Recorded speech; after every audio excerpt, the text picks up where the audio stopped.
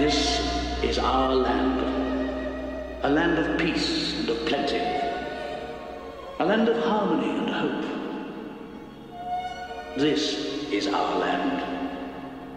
Oceania.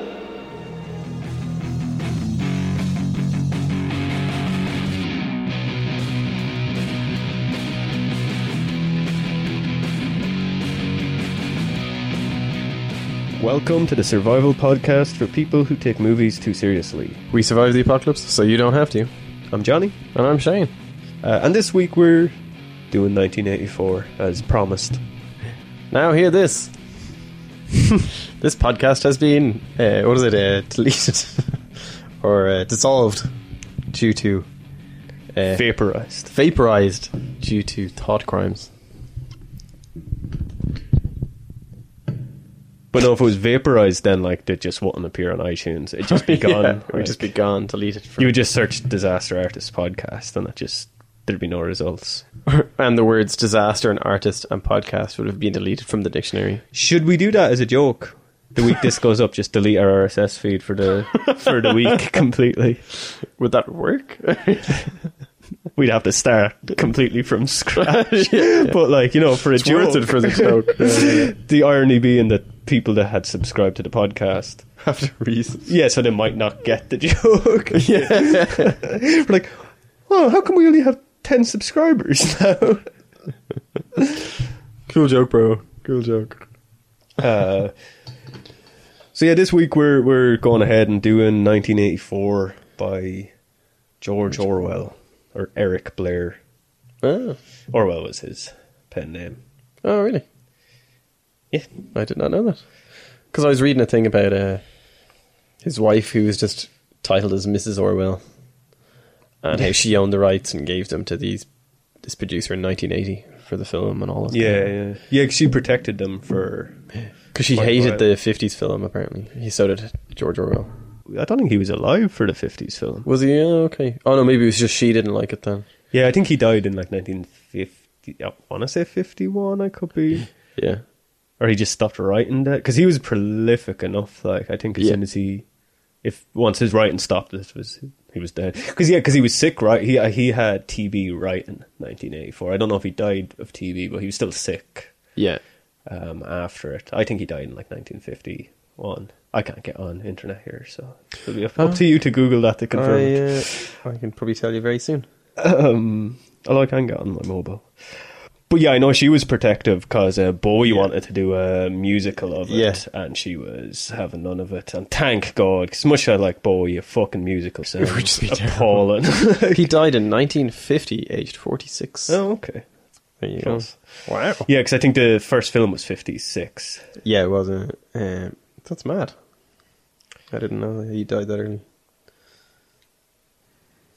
Yeah, and he wouldn't have been old either. Like, he wouldn't have even been 50 or even hitting 50. That's crazy. But yeah, I had a quick skip through the original film this morning. It was on YouTube, like just to see what it looked like compared. And it looked fairly similar to me, just not as stylized. Yeah. I don't know. Like, I've seen bits of the original film. I don't remember it being bad for a film. Like, no. Anyway, I'm not sure what did she think of the end. I think she died before it was. She died shortly after signing over the rights. Yeah. And apparently they wanted it originally in black and white, but the classic story, the studio were like, nobody will go to a black and white film. So, it's a good thing. Like, why would you do that in black and white though? Like, it's no need. But they did. They desaturated all the colors. Yeah. But then loads of studios put the color back in before playing it. And when they did remastered DVD a couple of years ago, they accidentally recolorized it all. Which is really funny. They took away that kind of like desaturated look from it. Mm. Well, you just watched that last night? I just watched it last night. Well, I watched it in 2 sittings actually, because I watched it really late at night the other night and got about an hour in. And I was like, I'm falling asleep. And then I watched it then yesterday for my lunch. Because you texted me last night and you had said I'm not sure your exact wording, but was it you said very hard watch? Or when I finished it, yeah. But was that what you'd said? Very hard. It was a No, very I said hard that one. was just, it was a tough film, I think. Yeah, but so in what regards did you? Um, I didn't Well, know if you meant that like that it was a bad film. That you know. No, it's not a bad film. It's just more. It's a very dated film style, the way it's shot, and in some ways it's very slow moving. But that's all the tone of the world and stuff like that. Yeah, yeah. So, and as a story, I think it's a very tough story to watch. But I guess that's more what because like the text. It sounded more like shocked, like the way you were after Green Room, maybe, or something. It sounded like that, or at least that's how I thought. Either you were shocked by the narrative of it, or shocked by the film being shit. I didn't know what yours was. Okay, yeah, like, yeah. It sounded like it could be either. No, in 1984, I quite liked the film. Like, in 1984, it was definitely the context and the tone that I had trouble with. Not necessarily. I didn't fault it. I wasn't like, oh, it's a really bad film. John Hurt's amazing in it. He's a fucking great actor. And again, like we were having this conversation earlier of like actors who you've no idea what age they are. In it, like he could be his character, like just because of the life he's had, he could be 27 and he could be 50. Like you're just not sure. Yeah. But look at him. He's meant to be 39 in the character anyway. Because there's a scene where he's doing the touching his toes, and your woman on the screen calls him out for not being able to do it. And she's like, anybody under 45 should be able to touch their toes. Yeah. And you're like, oh, I wonder what age he's meant to be. And then I was looking up to see what age John Hurt was when he made it and all that. I can't remember what age he was. But it's one of those ones because in my memory I always kind of have to stop and think about it. It's like, was it John Hurt? Yeah. Or was it there's somebody else, Gary Oldman. I always think, which of them is it? And even recently it just popped into my head and I was like, was that Gary Oldman? And I had to check. Like, I genuinely actually thought Gary Oldman was also in it. As like a different character, of like just his mate or something. Yeah. I had a really vivid memory of him looking at all the guys in the room playing chess in the cafe, where the last scene is. But there's a scene earlier in where he's looking at that and the guys are playing chess real quietly. And I had in my head, because it's so long since I don't know if I'd actually ever seen it all the way through. And I had in my head that there's a whole scene where he's like just sitting with his friends talking in that room, and I had in my head that it was Gary Oldman was one of them for some reason. Yeah, but obviously it was John Hurt in my head thinking like the same way. You're like, yeah, was it in it? They kind of look similar, even similar style of actor. It's kind of like the distinction between the two has only really changed recently because Gary Oldman still does a lot. Yeah, John Hurt doesn't do much, Yeah. and he's a bit older looking, I think. Isn't he? He might be. I don't really know. Don't know. So how familiar? Because you hadn't seen it in full before. Yeah, I thought I had. Okay. And then watching it, I realised I hadn't. So how familiar or unfamiliar were you with 1984 in general? Before I watched it, I knew the whole like Big Brother's watching you thing, the screens monitoring everything everybody does, the extreme kind of socialism world, but I didn't know the kind of real ins and outs of the film and like the actual the story. Yeah. Because I thought I'd seen it years ago, but I mustn't have. As I watched it, I went, oh, I definitely haven't seen this. Yeah. Like, I was really surprised that there was so much. I didn't know about the whole, I know we'll get into it later as we go into it, the whole repression of, like, sex and relationships and all that kind of stuff. Like because that's the most crucial part to the success of the regime. Like, yeah, and I did, like, I had no idea about any of that. I was really surprised by all that. And that so much of it was about him falling. Like at first when I realised, oh, this is about him falling over this girl, I was like, I didn't expect this storyline. I thought it'd be more about him being like rebelling against the system and stuff like that. But then as I went on, that is him rebelling against the system. Yeah. You know, it's funny. Like, so when you're used to like the sort of Joss Whedon or Terminator Salvation type, the very black and white, this is what a rebellion is in a sci-fi. Like, yeah, a little bit. Where there's like no real undertone or nuance to. Well, no, I knew obviously it had a lot more to it. Oh no, I'm just saying that newer sci-fi. Yeah. Like there's no, or well, we were talking about before with fucking Hunger Games and that. There's no personal rebellion in any of those things, like because there's no personality, there's no characters. Like no, like Katniss is one of the most wooden characters, and she's the main character, and See, and like it's not until really- you said she, I even knew who that was, because that's how little character there is in those things. Yeah, no, I was just curious, but yeah. So the plot for people that haven't read, I'd hope people have at least fucking seen the film between last episode and this one. As we were saying in the last episode, you were talking about like the book sales and how Yeah. they dropped, and you're worried people don't. Oh, but they read these but I things. even mean like the fact that we've done 2. Like, surely people that listen to the last episode will be like, "Well, I'll go watch the film before." Yeah. knowing that we're doing it. Like, We gave them warning. Like, yeah, I'd assume they've watched it. Like, this and if you episode- haven't, pause this, go watch it, and come back in 2 hours. Yeah, so I guess we shouldn't go. We'll only go into the plot because it can topics from it. Yeah. So it's set in 1984, set in Airstrip 1, which would have formerly been Great Britain, Yeah. and it's a province of Oceania, which is a massive state. And it's a world that's just, there's a war going on. There's perpetual war they're currently with Eurasia, but they were at war with East Asia, Yeah. or Isn't it's it? the other way around. The point being that it changes regularly. Anyway, Yeah, they're yeah, constantly at war, and there's an omnipresent government that watches over the people, practice surveillance, public manipulation, and just general Awfulness. yeah. But yeah, it's a political system described as English socialism, Yeah. or in Newspeak, the language of the state, it's Ingsoc, Ingsoc which, is the part. It's the name of the party, isn't it? Or is that the? well, that's English socialism. It's Oh, they'd okay, be- yeah. Well, they'd have been, the idea being they would have started as maybe like the English Socialist Party, Yeah. and now they're Ingsoc. Or people before profit. Kind of. Yeah. Yeah, and so the face of Ingsoc is Big Brother, who's this a perfect cult of personality type figure who probably isn't real. Or never existed. Or maybe existed. It was once a party leader, like Yeah. an unknown amount of time ago.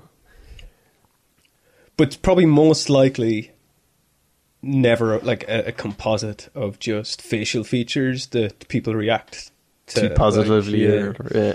like the perfect size nose or something like this. Yeah, Just a pleasant face. Because it's not like a young, handsome man or anything, but No, somebody, it's a strong leader type face. Yeah. It's a Stalin-esque like Yeah. figure. Kind of.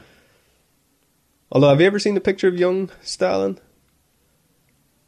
Like when he's 20? Probably, yeah. Handsome motherfucker. I was going to say, yeah, he's really Ridiculous. handsome. Like he looks... Lady killer, like. Yeah. Like he looks like a fucking... Not a CW actor, because they look like they take too good a care of themselves. He looks like a HBO leading man. Like, Oh, yeah.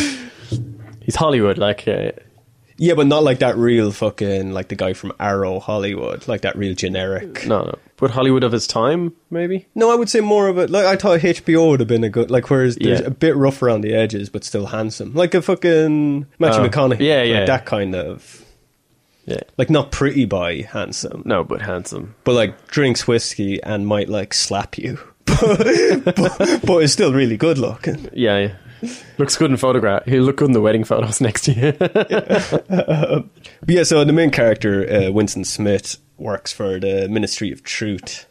Yes, which is news, entertainment, education, and art propaganda. Yeah, or just propaganda. Yeah. But no, that's what they call themselves. And so he's always been suspicious of the party.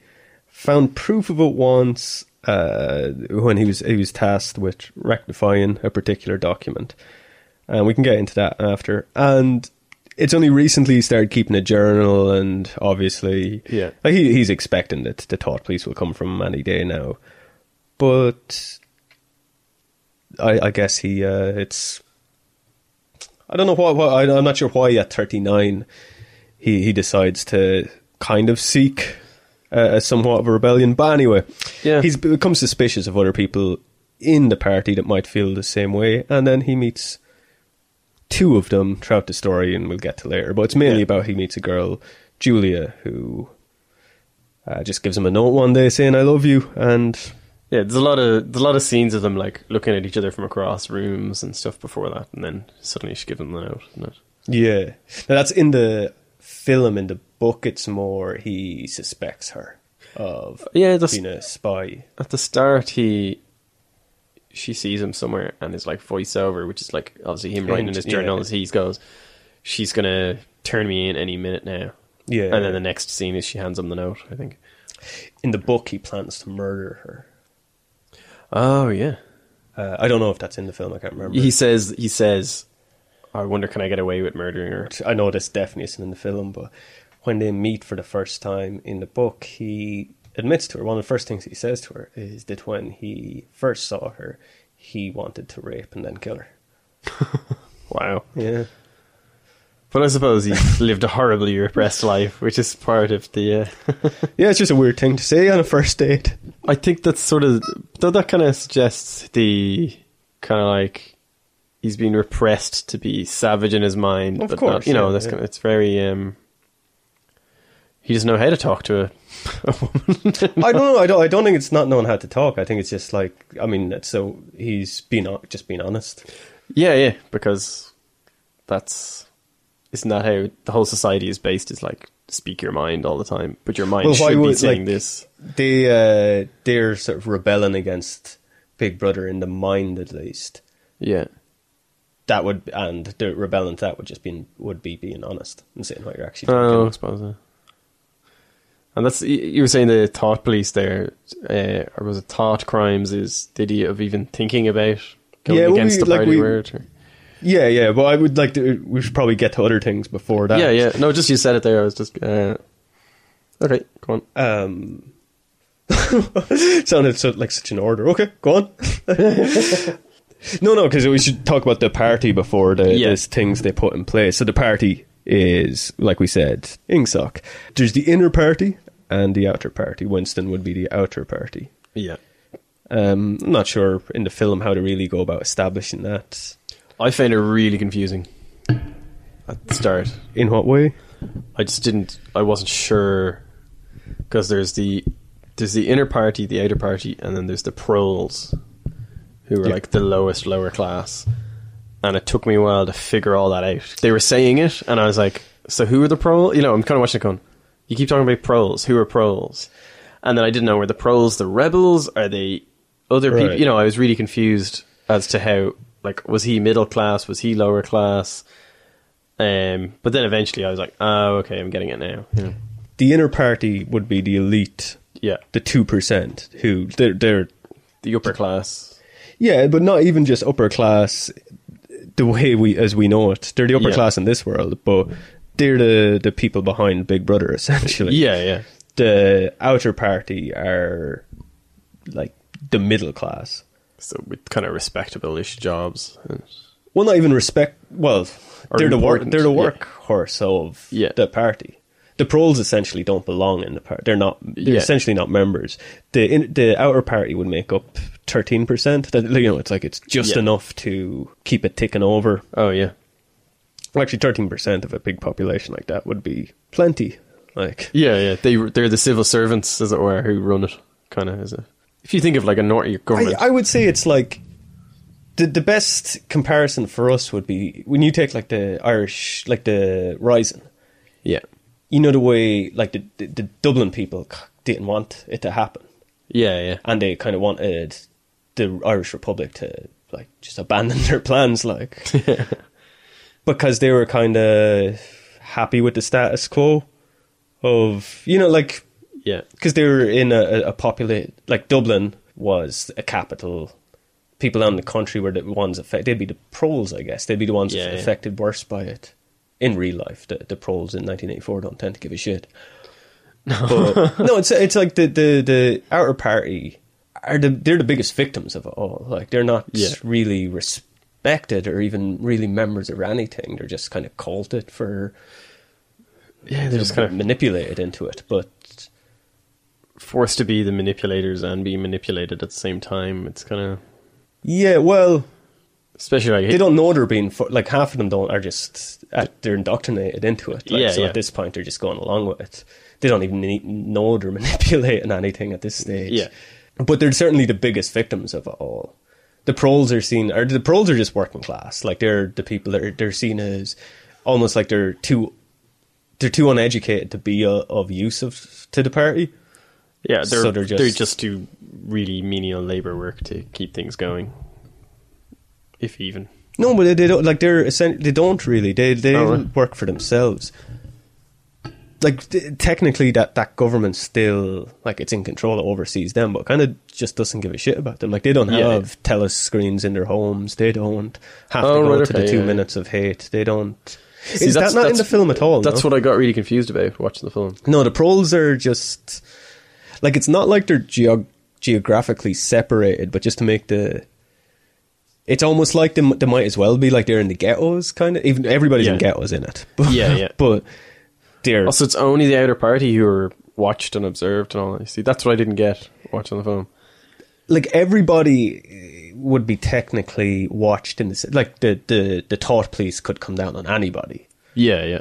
But the proles aren't expected. They don't have to go to any of these fucking the 2 minutes of hate. They don't have to get permission to get married. Like they have more freedom. Yeah. Like there's even one of the party slogans is animals and proles are free. Oh, okay. And is there something else? But they're also not considered. Well, now there is a in. I think it's in the film and not in the book. Yeah. When Winston's talking to I can't remember the character's name, but the guy that's working on the dictionary, the new edition of Newsweek. Yeah. And Winston says something along the lines of pretty soon only the proles will be the ones able to speak or whatever. I can't really remember the ins and outs of it. And he says, but they don't count as people. Yeah, I was so confused. Like that's why I thought the proles were the rebels. No, the proles are just essentially working class. Yeah, you see, I was really confused by that watching it. I didn't think the film explained that very well, but maybe I was just stupid. So, like, the guy he rents the room from for him and Julia, he'd be a prole. Oh, okay. Yeah. I thought he was just... So the black market, they'd all be proles. Essentially, it's like British working class. Anybody with that accent, like... Yeah. Because that's one of the, like, when he's thinking about possible plans of escape in it, one of them... And it's just, like, there's no escape. It's just, like, the fantasy of, what you could do. Yeah. Like what we talk about. One of them is, like, learn how to do that working class accent and just pretend to be a prole. Like, okay. That's funny. Now they talk about forced labour camps and all that. Yeah. And that's where actually I think I've made note of exactly what he says about proles here. Yeah, so like the proles are seen as being too uneducated to actually be of hassle, but when Winston's writing in his journal, he thinks that they're kind of the only chance, being that they're it's like they're too stupid to rebel. Almost, is that the attitude? Yeah, kind of. But also, like, too stupid and... let me think of how to phrase this without sounding too controversial. But like certain parts of society, in Ireland at least, where there's people that are really content with just not doing anything. Yeah. But yeah, so Winston mentions that inside Oceania, a rebellion could only happen if they got together in groups in 2s and 3s. Yeah. The few proles that seem capable of doing that are vaporized the same as others. They're just vaporized. But when they mention like the forced labour camps, where somebody from the outer party might be, hung in the square as an example or whatever. Yeah. Because proles, you can't really make an example of the proles because they're too proles. Stupid to get it. Yeah. Well, not even, but and the outer party, you can't make an example of a prole to an outer party. So the proles tend to just be shipped off to the forced labour camps. Because it's the outer party you're trying to control, because they're the educated people who could actually make a difference. Yeah, and they also, like, Big Brother uses the proles kind of as an example. Like, their whole anti-capitalism thing is kind of salt on the liberation of the proles. Yeah. So they talk about how the proles... people. They make it like they were slaves to capitalists all this. And that they never had any freedoms and they were treated like cattle. And that it was Big Brother that liberated them. Oh, okay, yeah, give them a better life. Yeah, so, and I guess that's kind of why they're happy. Yeah. But it's kind of, but they're allowed so much more than the outer party. Yeah, like they've got, like they have pubs and stuff. No, the outer party are allowed to drink, but it's still state owned. And oh yeah, there's a scene where he goes to the pub and he goes to walk in, and then he goes to the shop instead, and it's just full of people just being kind of free and wild. Yeah. I assume they're all pros. Yeah, like, and they have films, they have football games, yeah. And it's meant, like Winston mentions in the book, how like that they're just happy with that. That's all they need. All they need is fucking do a few hours manual labour a day to get enough to go to the pub, watch the football, go drinking. Which is kind of what a lot of those people you didn't want to insult do. Like in a genuine, there's so many people.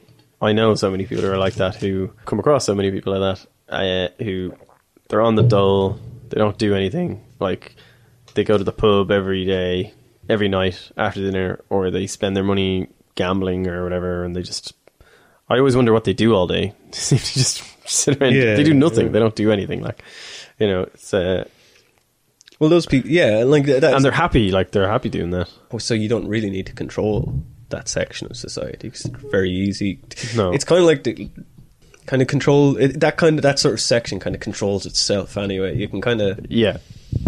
They're easier manipulated, I suppose, in some sense. Well, I think the point is they're not being manipulated because you don't need to. It's like you don't need to manipulate them. It's like they're happy. They have their needs and wants, and if you just give them that to them, they'll fuck off. It's kind of the attitude. Like, they'll leave us alone if we just give it to them. Yeah. Which, that works. That works in society. Yeah. Oh, right. And then the few that, if they do become a problem, well, off to the forced labour camp. Yeah, off you go. That's it. So that's something... we'll get to that. Because it's not forced labour camp, actually. It's joy camp. Oh, yeah. There's I knew there was another name for it. So then the inner party are all like, they're the really elite, just ruling... They are the party, basically. They're the politicians and at the top, basically. And they're class. Not necessarily politicians themselves, but they're in the inner circle, as it were. Yeah, like, it'd be people that run... It'd be the actual people that's fucking running the show, but you'd imagine also just, like, the intellectuals, the guys who just were there from the beginning. Like, yeah.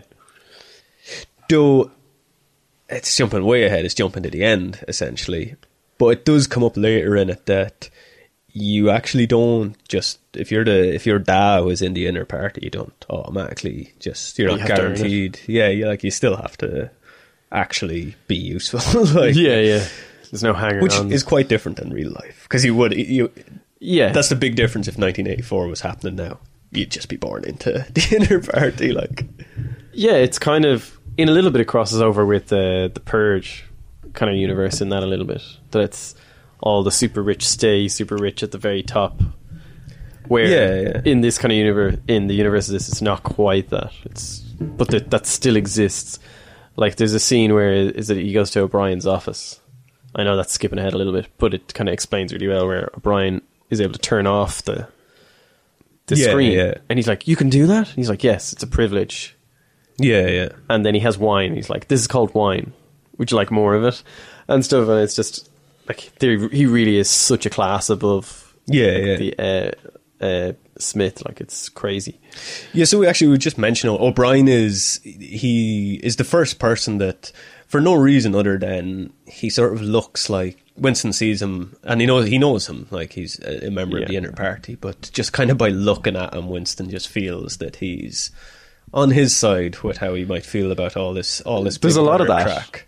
Kind of goes on of people looking at each other and going, yeah, you know what I'm talking about. Yeah.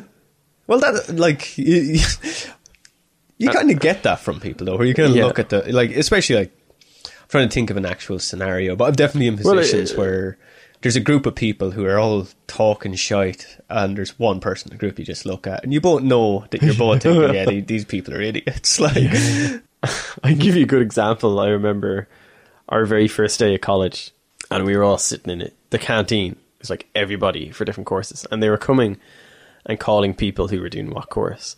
And I looked around the room and I spotted you and a couple of the lads, and I went, yeah, he's in my class, he's in my class, he's in my class. Just by the way, how you were carrying yourselves, how you were dressed, and I guessed every single one of them right. I think I was wearing a Jack Nicholson Shining t-shirt, so it's probably an easy tell that that lad was doing a but film like course. Ken, Stephen, Phil, Gary, all the lads, I spotted them straight out. It was like, yeah, I bet they're doing the film course. And true enough, they all did. Like, but that's like, I was like, oh, they're my people. So we're like in a weird kind of way. Yeah. And I lost what I was saying there. Well, I think in this with O'Brien, it's more like his. I think he could just tell that he was a man of intellect, and a man of intellect.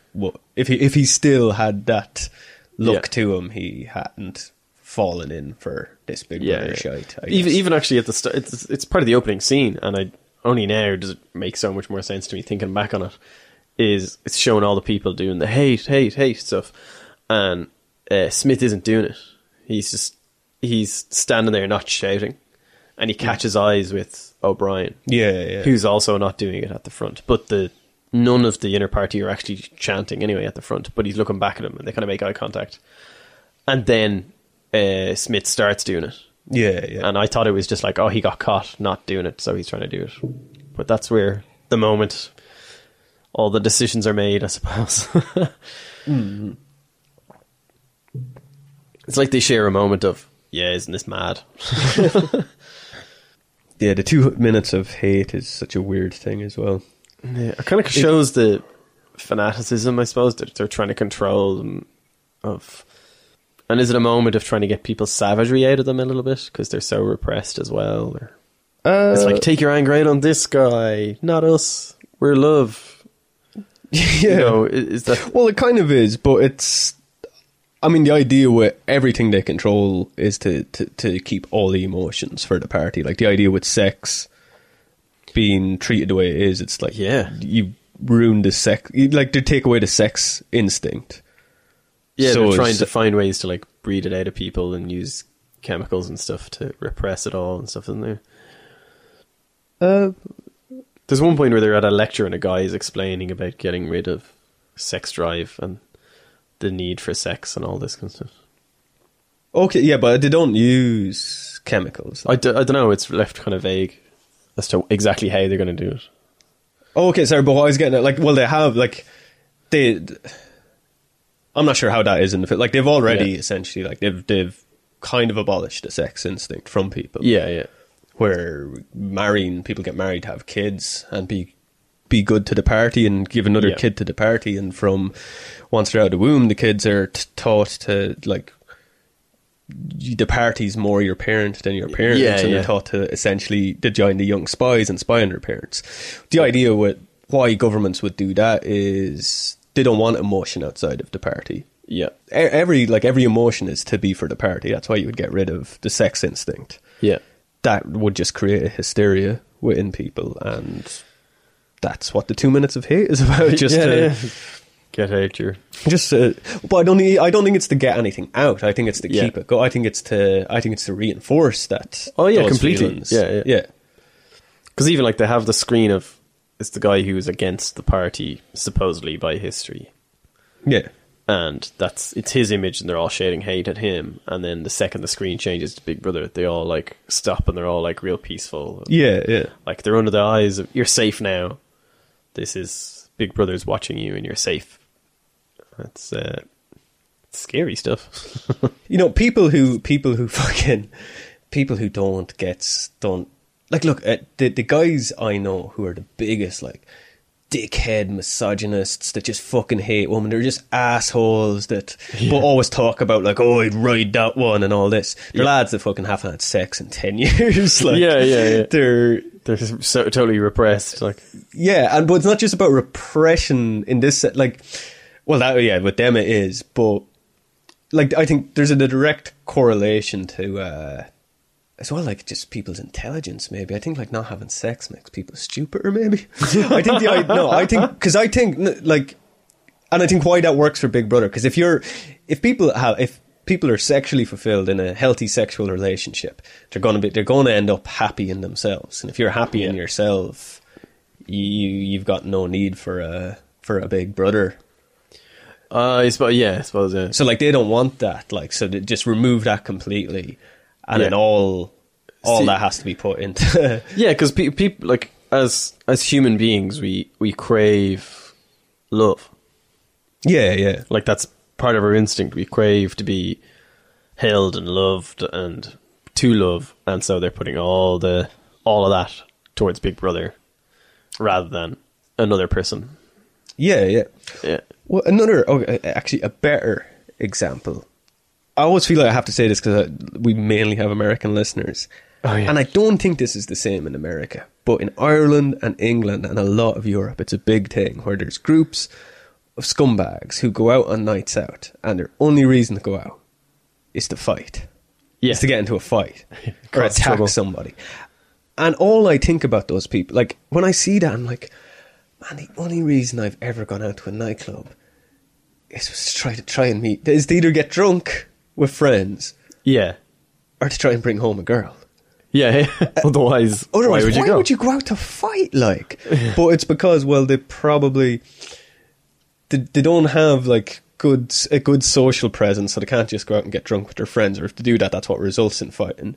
Yeah. And they probably do go out hoping to get a girl, but aren't very good with other people, and they're just like assholes in general, and that's why they end up fighting, because it's an aggression thing, because they're not happy. They usually end up fighting each other as well. Yeah.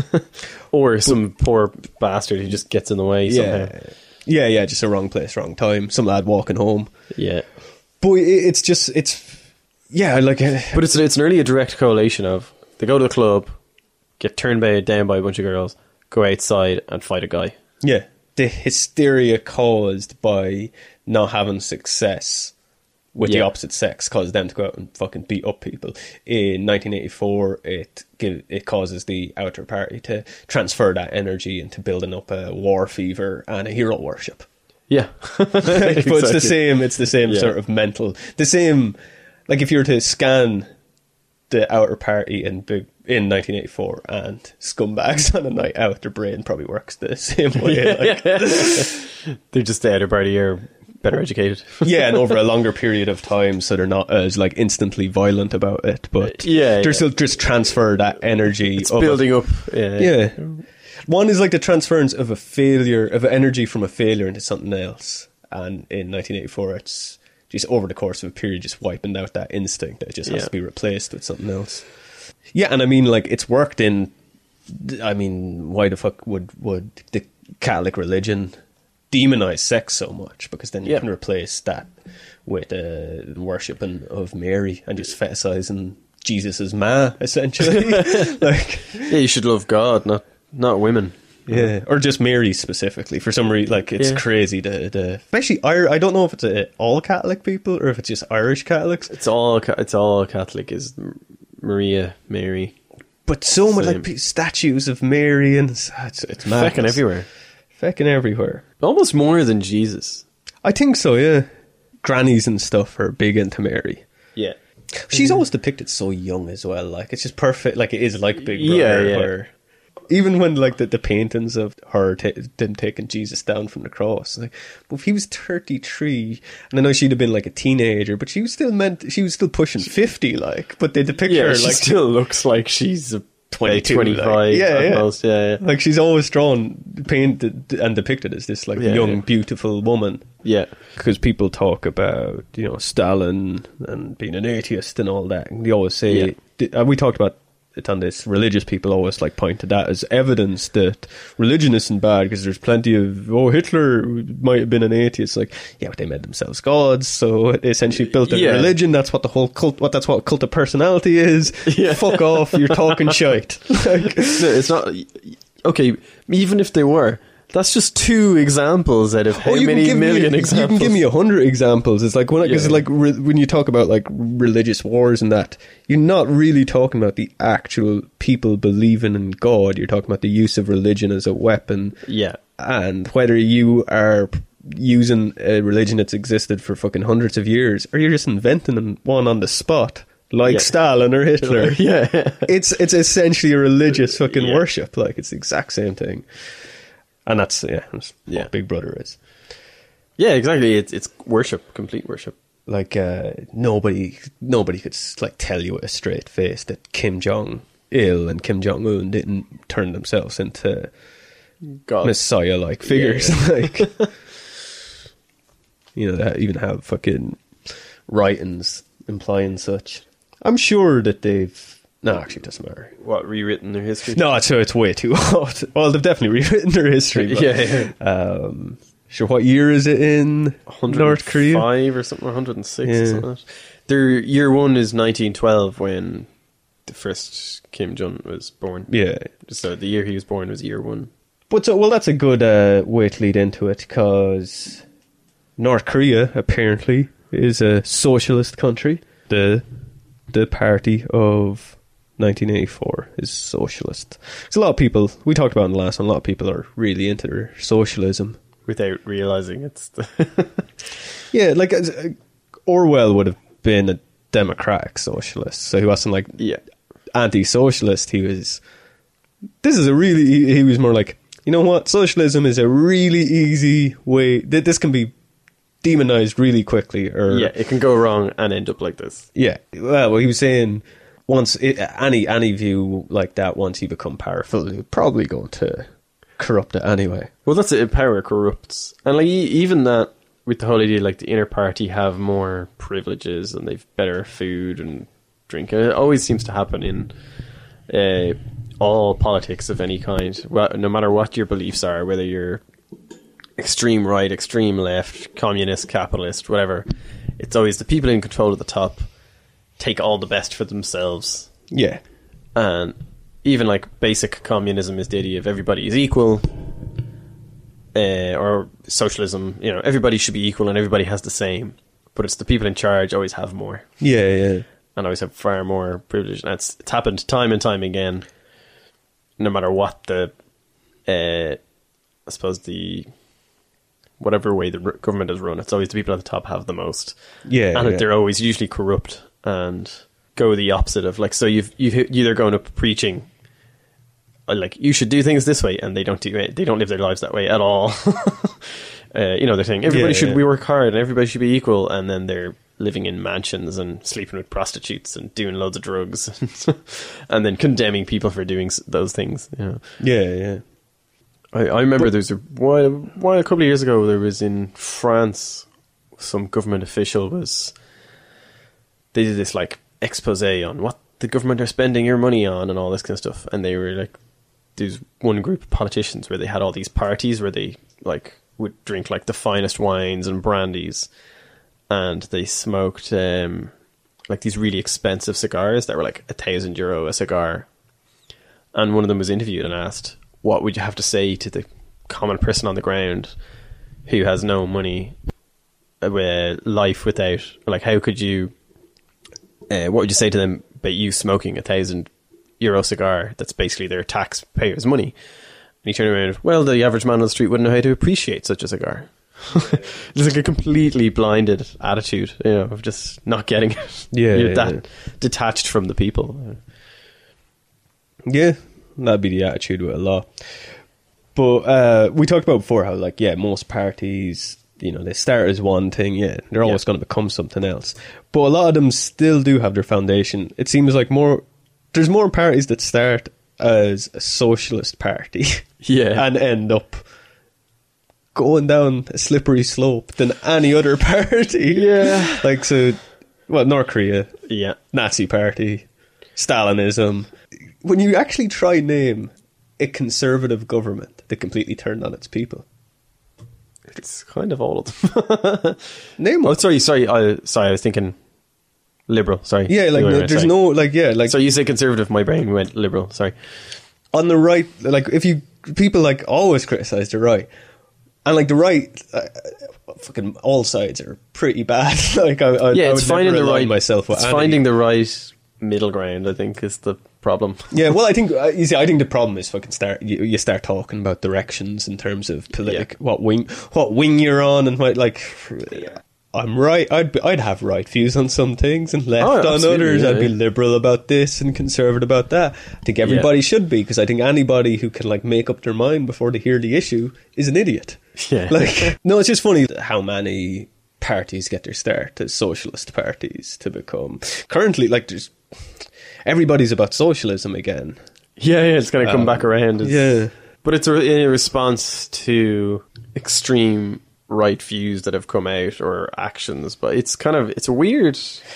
People are so like hot and cold on stuff. Yeah, but I think most people kind of don't know what any side kind of stands for to begin. Yeah. They know about like, oh well, President Bush was a dickhead. Yeah. Therefore, all like that is what conservatives are. It's like.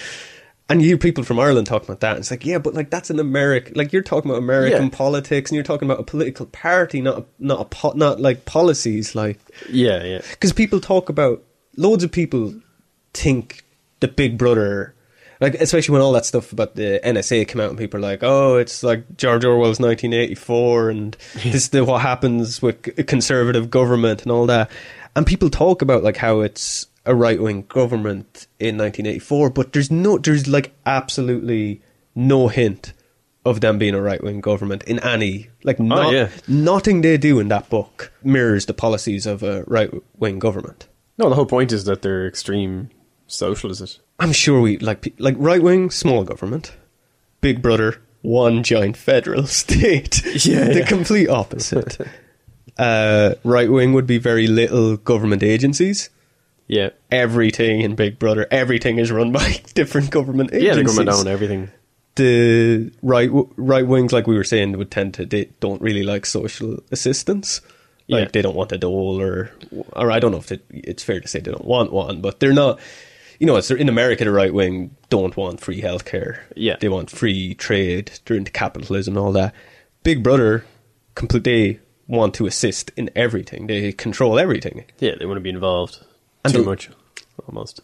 Yeah, well, like, is your more like your real liberal side that want kind of the government to look at? Everybody should have. Yeah, we've even talked like I think we've both said we thought it was a good idea to have the basic wage.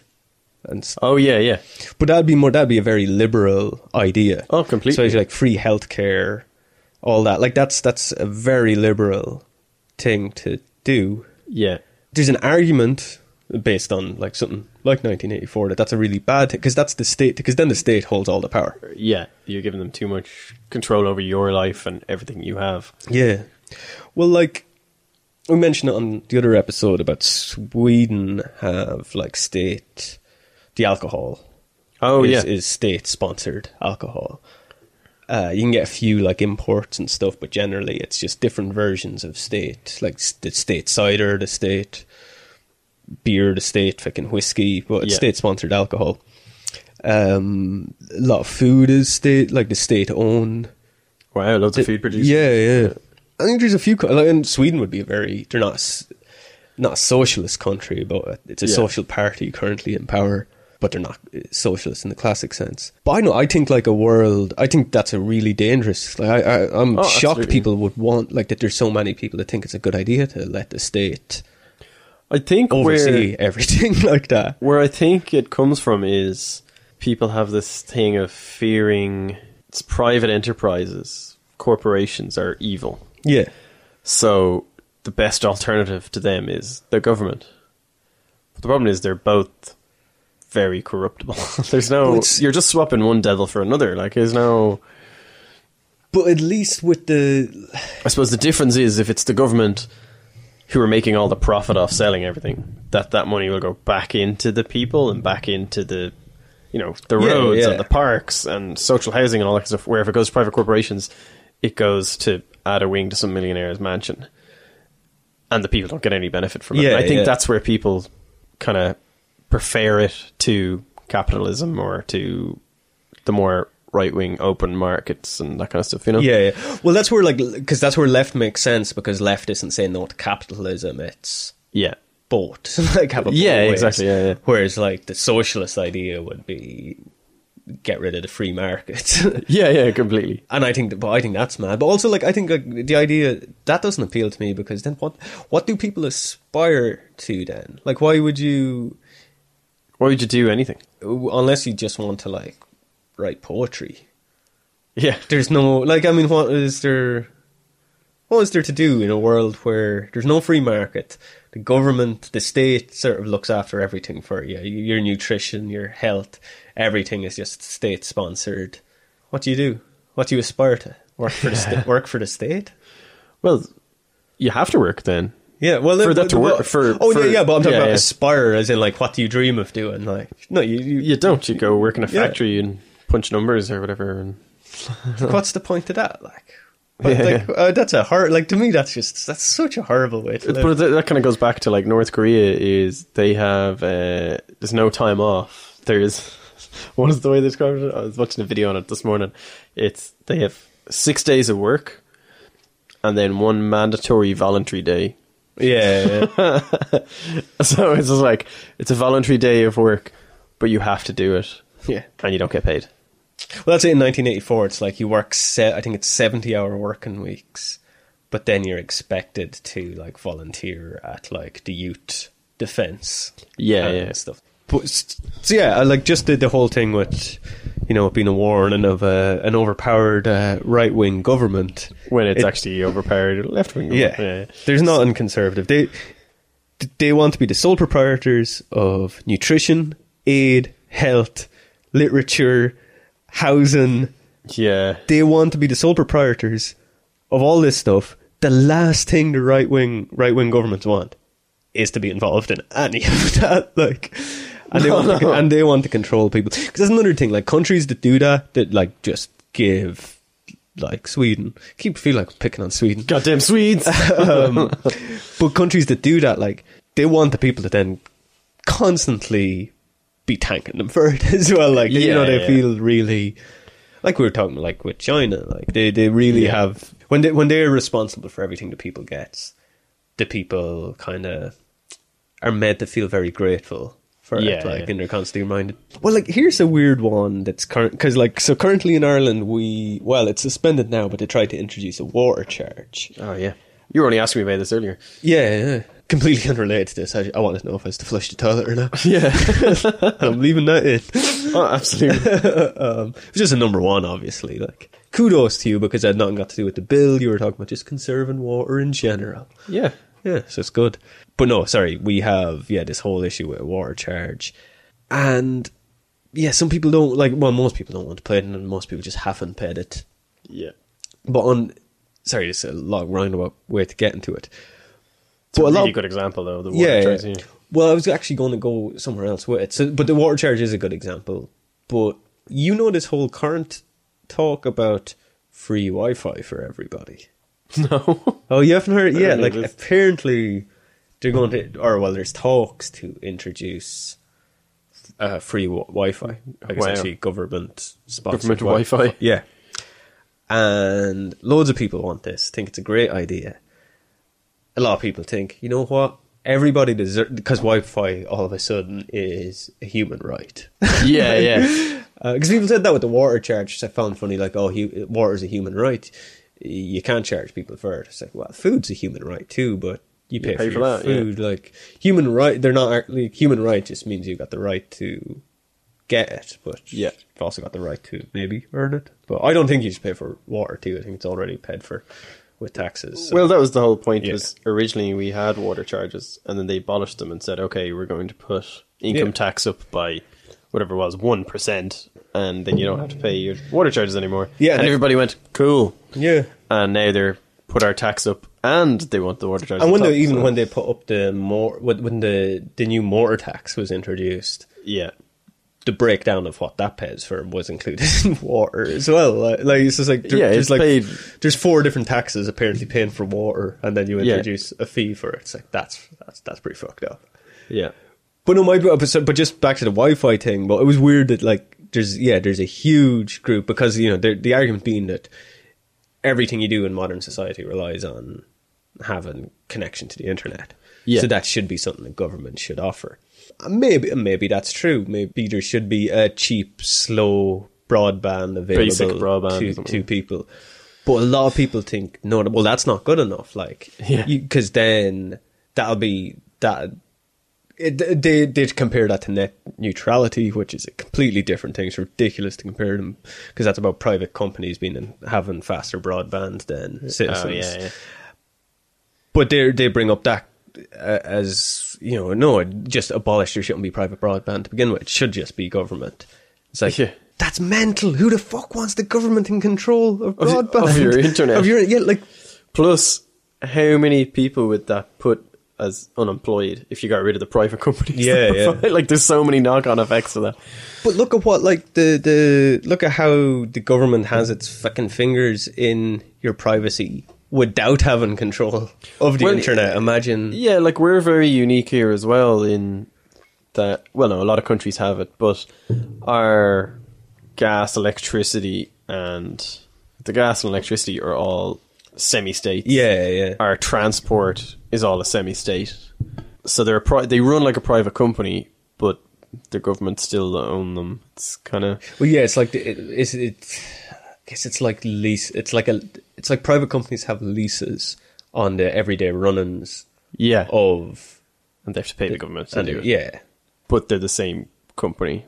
Well, all the idea time. is because it's not privatized, so like it's almost like the government could take it back at any time if it wanted to. Yeah, it's like the government are... We own the electricity, but Electric Ireland run it as a company. It's Yeah. really hard to describe it. Yeah, it's a weird one.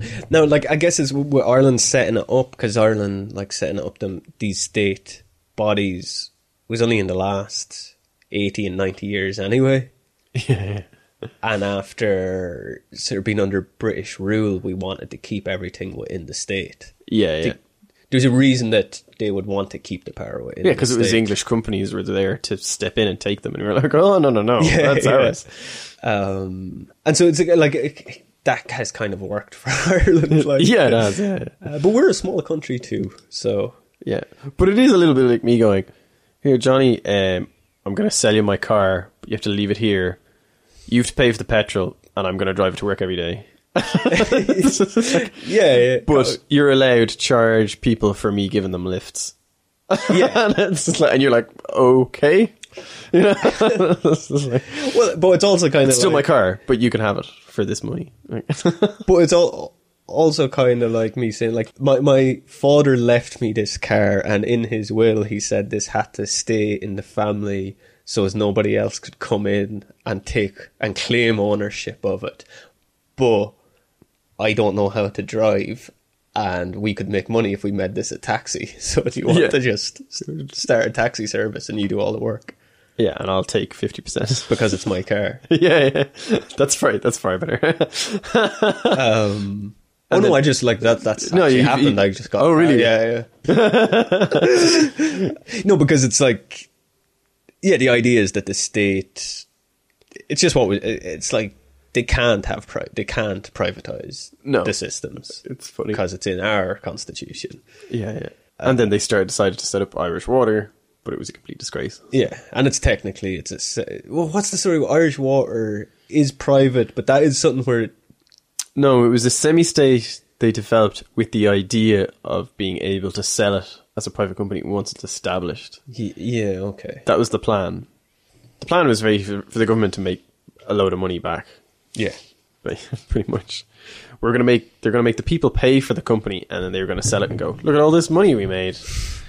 And Yeah. when they didn't pay anything for it and spent way too much setting it up than it should have cost.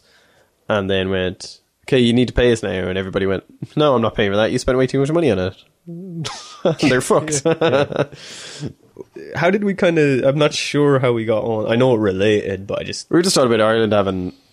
Basically, we kind of have a weird hybrid of the state owns loads of these private companies, Yes, yeah. but we're not a socialist state. It's kind of weird. No, but the state owns... You're talking about the internet, sorry. But I guess there's thing... Oh, yeah, we'll get back to that. But there are things I'm happy... Like, the state looking after things that people need, as in, like, healthcare, electricity, water. That all makes sense. It's when the state starts, like, looking after your internet... Yeah. And your alcohol Yeah. and your drugs, like that's when it gets really messed up. Yeah, it is, because they're not essentials in a way. They're not. And Well, the internet, like I pay like 50 quid a month for my yeah, it's broadband. the same here. Yeah, Most people like, and that's an expensive package. Like you can get internet on your phone for like top up by €10 less. Yeah. Some deals, like you have a limit. I don't think the government has any place in providing broadband. First of all, I just don't think they should. That's taking the piss for people getting free internet from the government.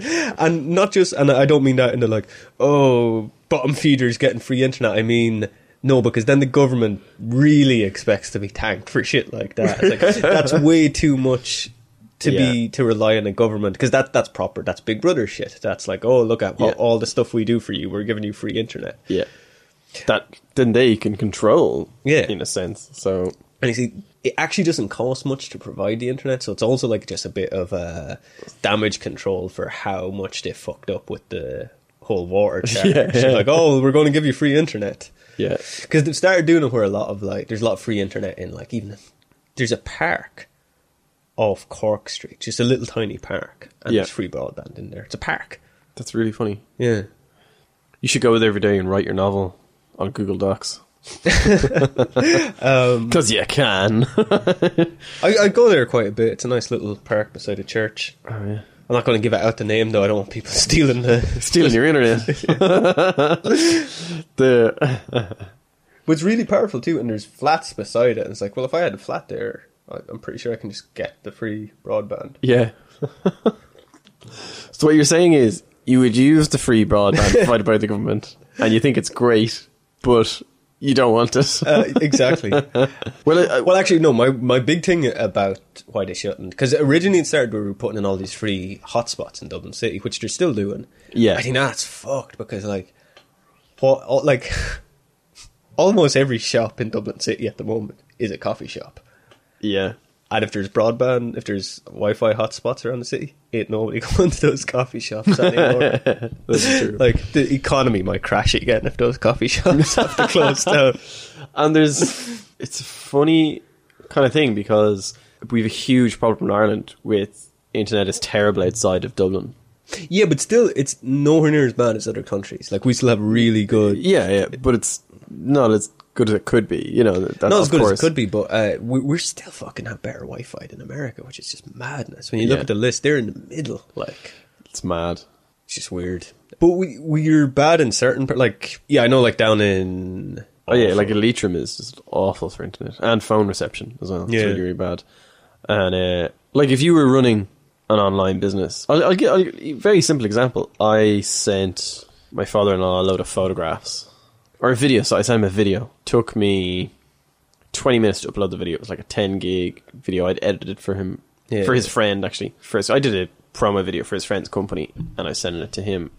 And his internet was so slow, it took like 8 hours to download it.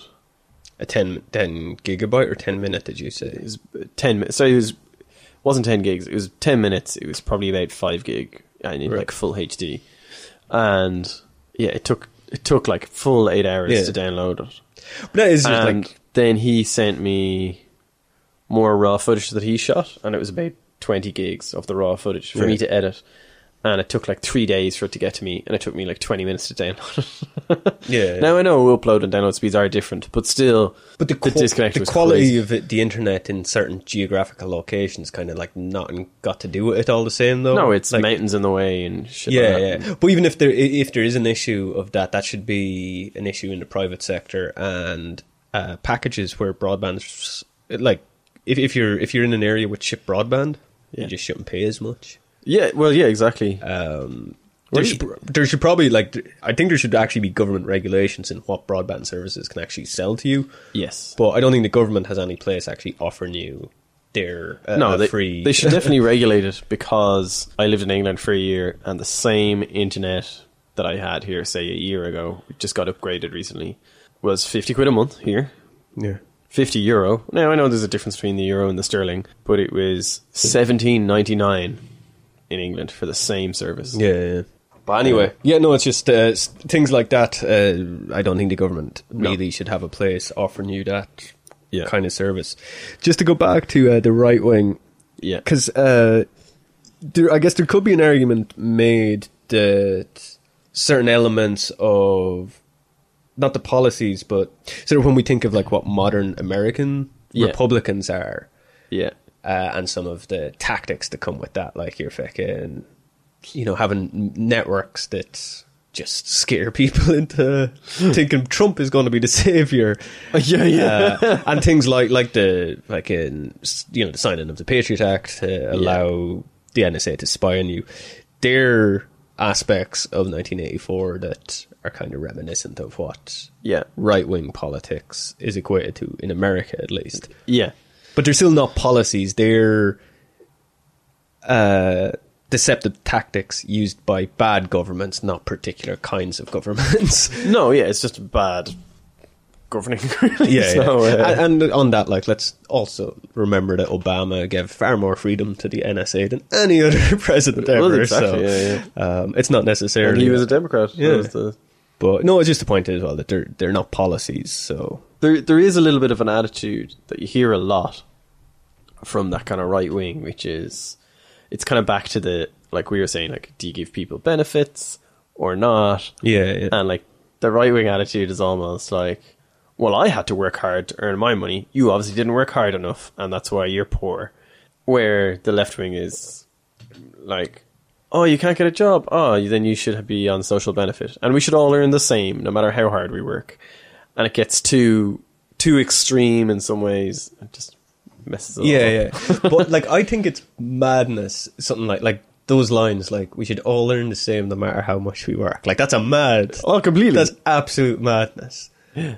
Because because if I was given that option, I would be like, well, I'm not going to work harder than anybody else, so, because no way am I fucking busting my ass and getting the same as somebody that does nothing, so I'm going to do nothing. Exactly, yeah. And then you have a problem where nobody does nothing, so then you have to have environments where people work 70 hours a week, one day voluntary, to make the economy work, because either nobody works or everybody works. It's just, you can't have a middle ground, But like even like the earliest civilizations that they found ruins of and stuff like that. I'm trying to remember where it is now. It's somewhere in the Middle East. They found this whole town, like buried, and they knew they were a society of hunter-gatherers. So they weren't even farmers, but they were such good hunter-gatherers that they had artists and writers and teachers. So they had people who didn't have to hunt and gather, but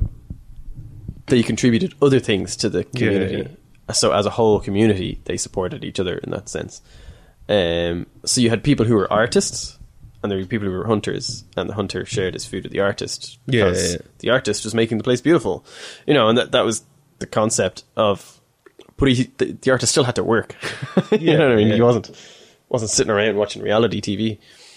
Like it's very different.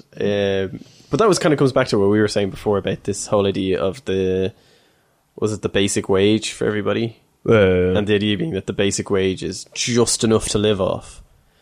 And then you can get a job and earn extra money if you like. Yeah. And most people would choose to work because they need something to do. And it'd be nice to have an extra money on you, like be able to do extra things. And go on a nicer holiday, or be able to go on a holiday and eat better food and stuff. But some people will just be content as well. That's the thing, and it's happened here. Like there's a point where our dough was really good. You got a lot of money per week. Yeah, it was the same as having a 3 to 4 day a week job on the minimum wage. or even working full-time on the minimum wage. It was nearly close to But it. there's Was there people about 70 quid in the difference or something like There's that? people that can get those amounts and then get rent allowance and then Yeah. really easily fake a disability and get another. There's lots of Yeah, people. like limping into an office. But- I have a bad leg. But I would argue, like, what happens there when people, like, are content on a welfare system, like, it's not really their, I think that, because, like, they don't really chase down those people. No. They let them sort of live on a welfare system for years until it's kind of too late to do anything. And then they're like, okay, now you just have to go and work in some labouring job. And it seems like a very good way to just keep people in working class jobs. to get them so content on a dole that they don't really worry about getting a better education or getting another trade. And then all of a sudden they're fucking in their 30s and have nothing. And then are kind of are told, well, you're going to be cut off unless you go and sweep floors. And then go and sweep floors, and then that's their life. It's almost like a system made to keep people in a position like Because that. people are getting too educated and not doing those jobs. Yeah, well, Maybe. it's hard to say it doesn't do that when you look around society. Like, there is people that get welfare, are very content with, and eventually have nothing else, and then do end up just sweeping floors. Yeah. Or is It's it just people it's a who stay question of on whether it's a benefit? question of whether it's a deliberate plan. okay, or yeah, not. yeah. Like, it definitely happens, but whether it's Well, is there a think tank sitting around like we talked about in the last Yeah, episode yeah. saying like we need more manual labourers or whatever. we need More janitors or custodians. yeah well, or whatever the job may be. It's, I don't know, because I wouldn't mind a job like that. yeah, we talked about that. Now, it's taken us kind of a long time to get this part, but yeah. Sorry, so the party, we'll just move on to the ministries that they have in Oceania that look after all the government's things. Oh, yeah. So the first is the Ministry of Peace, Yes. which deals with war. Do you have another one there? Yeah, the Ministry of Plenty. And they deal with economic affairs, in brackets, rationing and starvation. Yeah, so I would say like the Ministry of Plenty deals with rationing. Yeah. The Ministry of Love essentially deals with torture. Yeah, they're law and order, torture and brainwashing. But their whole... But, And I see, this is where are you getting that from? that's the Wikipedia page. Yeah, you on see, it, I guess because I'm doing so it's like the Ministry of Peace. This is from the film now, sorry. Yeah, well, no, they'd be the same, but like when you say like Ministry of Love details in Law and Order is kind of that's the official line. Yeah. But in actuality, it deals with torture. Yeah. Like nothing they do is about fucking Law and Order. No. So it's just funnier to say. So Ministry of Peace deals with war. Yeah. Ministry of Plenty deals with starvation or rationing. rationing. Ministry Of love. of Love deals with torture. Then Ministry of Truth deals with propaganda. Yeah. It's like the complete opposite. Yeah. Well, that's it. It's Which is the whole message, isn't it? well, that's doublethink. Yeah. I was trying to remember the word, doublethink. Doublethink's the acceptance of contrary opinions or beliefs at the same time, even though you know they're contradictory. It's, well, the tagline for the film was 2 + 2 = 5. Yeah. And that explains it all. That's a great way to sum it up. I do love how, but if you think of it like the Ministry of Love, okay, they torture people, but they're in charge of making sure you love Big Brother. Yeah. So it is the Ministry of Love for Big Brother. Yeah. Yeah. The Ministry of Plenty, that's a load of balls. Yeah. Peace, they're not after peace. It's all about keeping war. But the ministry, I would say the Ministry of Love, the torture doesn't always result in love. Just in this case, in the case of Winston's, it does. But it can also just deal in a confession and then to be hung. Yeah. Because a lot of them still had to decry Big Brother before they were hung. Yeah. It just depends on what really mood they're in that day and what result they want, what's best for their narrative. Yeah. And then we mentioned it already, but it's not a ministry, but the Joy Camp is kind of, it fits in that it's Joy Camp and it's a forced labour camp. It's a forced labour camp. It's a slave camp. But as well, it's just the idea, that's doublethink, and doublethink is a Newspeak word, we'll get to Newspeak, but the whole point of referring to the ministries like that, and it's the same as the party slogan, the war is peace, like it's that words aren't used to convey meaning anymore. They're used to undermine it. Well, it's interesting too because like doublethink, there was no that's in the dictionary now, and there was no word really. There was no word in the English language to actually describe doublethink before that. Cognitive dissonance is, but it's not really cognitive dissonance. It's like it's closer to a brainwashing tactic. I just liked it, not just a newspeak word, but it had to become an actual word had to be created. Yeah. But doublethink, like one of the best examples of doublethink in like the modern world that just encountered this week was like, right, you remember when John McCain ran against Obama? Yeah. And everybody's like, oh, he's way too old to be president. Yeah. And his health, you couldn't have a president running like that, even though he's like 75 now, so he's what, 66 then, or I don't know. Yeah. Well, it's 8 years. Yeah. What you call him? Bernie Sanders was the same thing only a few months ago. It's like, oh, he's way too old. Yeah. And then like Hillary Clinton's fainting and falling down steps, and if you mention that, it's like, no, but you can't talk about somebody's health. That's nothing got to do with. That's ageist. And it's like, but that is doublethink. It's like, but you were the same camp of people saying only a few months ago you were not even a propaganda machine. A matter of weeks ago you were saying that about another candidate, and now other people aren't allowed to say it about this candidate. It's like, yeah, that's double, and everybody knows. Like, there's nobody around. It's like, oh yeah, no, that's fair. Everybody knows. No, but wait, you said that about like, it's doublethink. There's actually with the elections and all that, there's been so much of that kind of doublethink attitude. Oh, absolutely. Well. Like loads with Trump as well. Like, it's not more with Trump really, but just that Hillary one's like a really mental example. Yeah. Like, but the fact that Bernie, and he was in direct competition with Hillary, and it was only a few months ago they're talking about him being too old, and like he wasn't even in bad health. Like, no, he's fine. I seen a really funny... And then they'll probably say something like, oh, she's been under a lot of pressure with the campaign. He's like, you think she won't be under a lot of pressure as president? Yeah. Like, what the fuck? You can't... But she's had like... no, don't quote me on this, but I think she's had like blood clot. She's had a concussion and a blood clot and pneumonia in the last few years. Like, that's bad health. That's really bad health. That's terrible, yeah. There's a funny... It was actually those conspiracy guys post. I don't know if Gordo like made it, but it's like Bill on one side and somebody I don't recognise, but I know is another person from her cabinet, the other side, and it's just their faces photoshopped to like the cover of Weekend at Bernie's, and Hillary is Bernie. That is really funny. Yeah. And like, because even the tagline is perfect. The tagline is Weekend at Bernie. No, the poster's Weekend at Hillary's, but it's the tagline that was on the cover of Weekend at Bernie's, which was, he's the life of the party, sort of. And she's the life of the party. Like, it's even better for Hillary. Funny. That being said, I hope Hillary wins, like, but it's just, it's the doublethink of, you can't say that about Hillary, but those people were saying that about other candidates. But it's kind of like, it kind of comes back to the really basic thing of, you don't have any sisters, do you? No. I just had this moment of, no, you ain't got brothers. And it's like the classic thing of, you can call your sister fat, but if anyone else calls your sister fat, like, they're the enemy.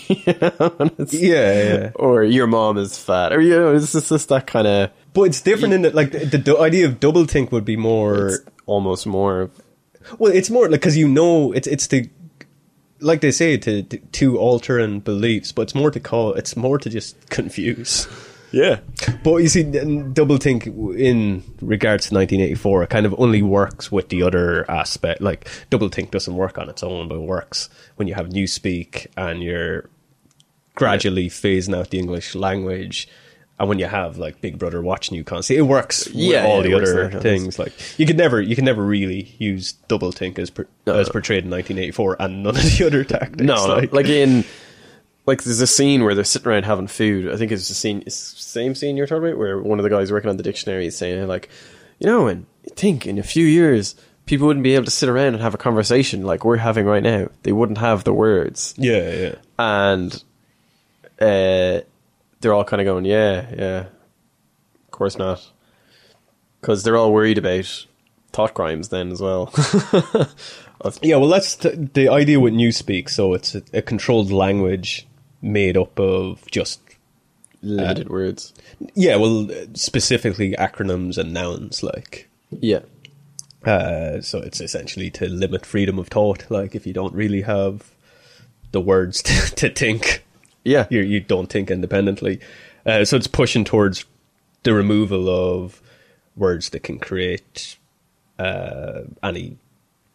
I'm using the word nuance a lot in these episodes, but words that can create nuance or any deep thought, really. Yeah, real meaning to them. Or Yeah, it's Newspeak that makes doublethink possible. Yeah. So I guess we should talk about Newspeak first. But and also, like, just by doing that, well, they've got full control over the language then, so they can shift meanings of words. Yeah, and they can shift thoughts in a more positive or negative direction depending on what. So, like, because they're kind of like, well, warm, when it's warm out, we've got the word warm, and when it's cold, we have the word cold. We don't really need both. Yeah. Warm's more pleasant, so we'll just use warm, and when it's cold, it's unwarm. Yeah. So just eliminate cold, and then the same is like, they don't have a word for, we don't want to say anything's bad, so it's just good and ungood. Yeah. But they keep the more positive sounding ones. And then they also just restructure adverbs where, so, brilliant even is too fucking, that's too passionate, like, so it's just good. And brilliant would be plus good. Yeah. And then marvellous would be double plus good. No, right, okay. So just remove any nuance. Yeah, you're taking away the nuance, the poetry, Yeah. You're throwing out the thesaurus. Basically. And the idea being then, like, if you, eventually people will just, because I guess the idea would be that double plus good in place of marvellous. Eventually people will stop using double plus good, and it'll just be plus good, and then it'll just be good. Yeah. And so eventually it's to get down, because everything's just vanilla, everything's just bland, flat. The plan is to get it down to about 10 words. That's apparently all they really think they'll need is 10 words. To communicate? Yeah. Wow. The really long-term goal would be get people to such a point that they don't even need words, that they just so reflective, they just it's reflex, everything, like they just know what they have to do. People are just born to work, they're just a clog in the machine, and people don't even need to communicate. Get up, eat, go to work, sleep. Yeah. Which seems kind of close to anyway.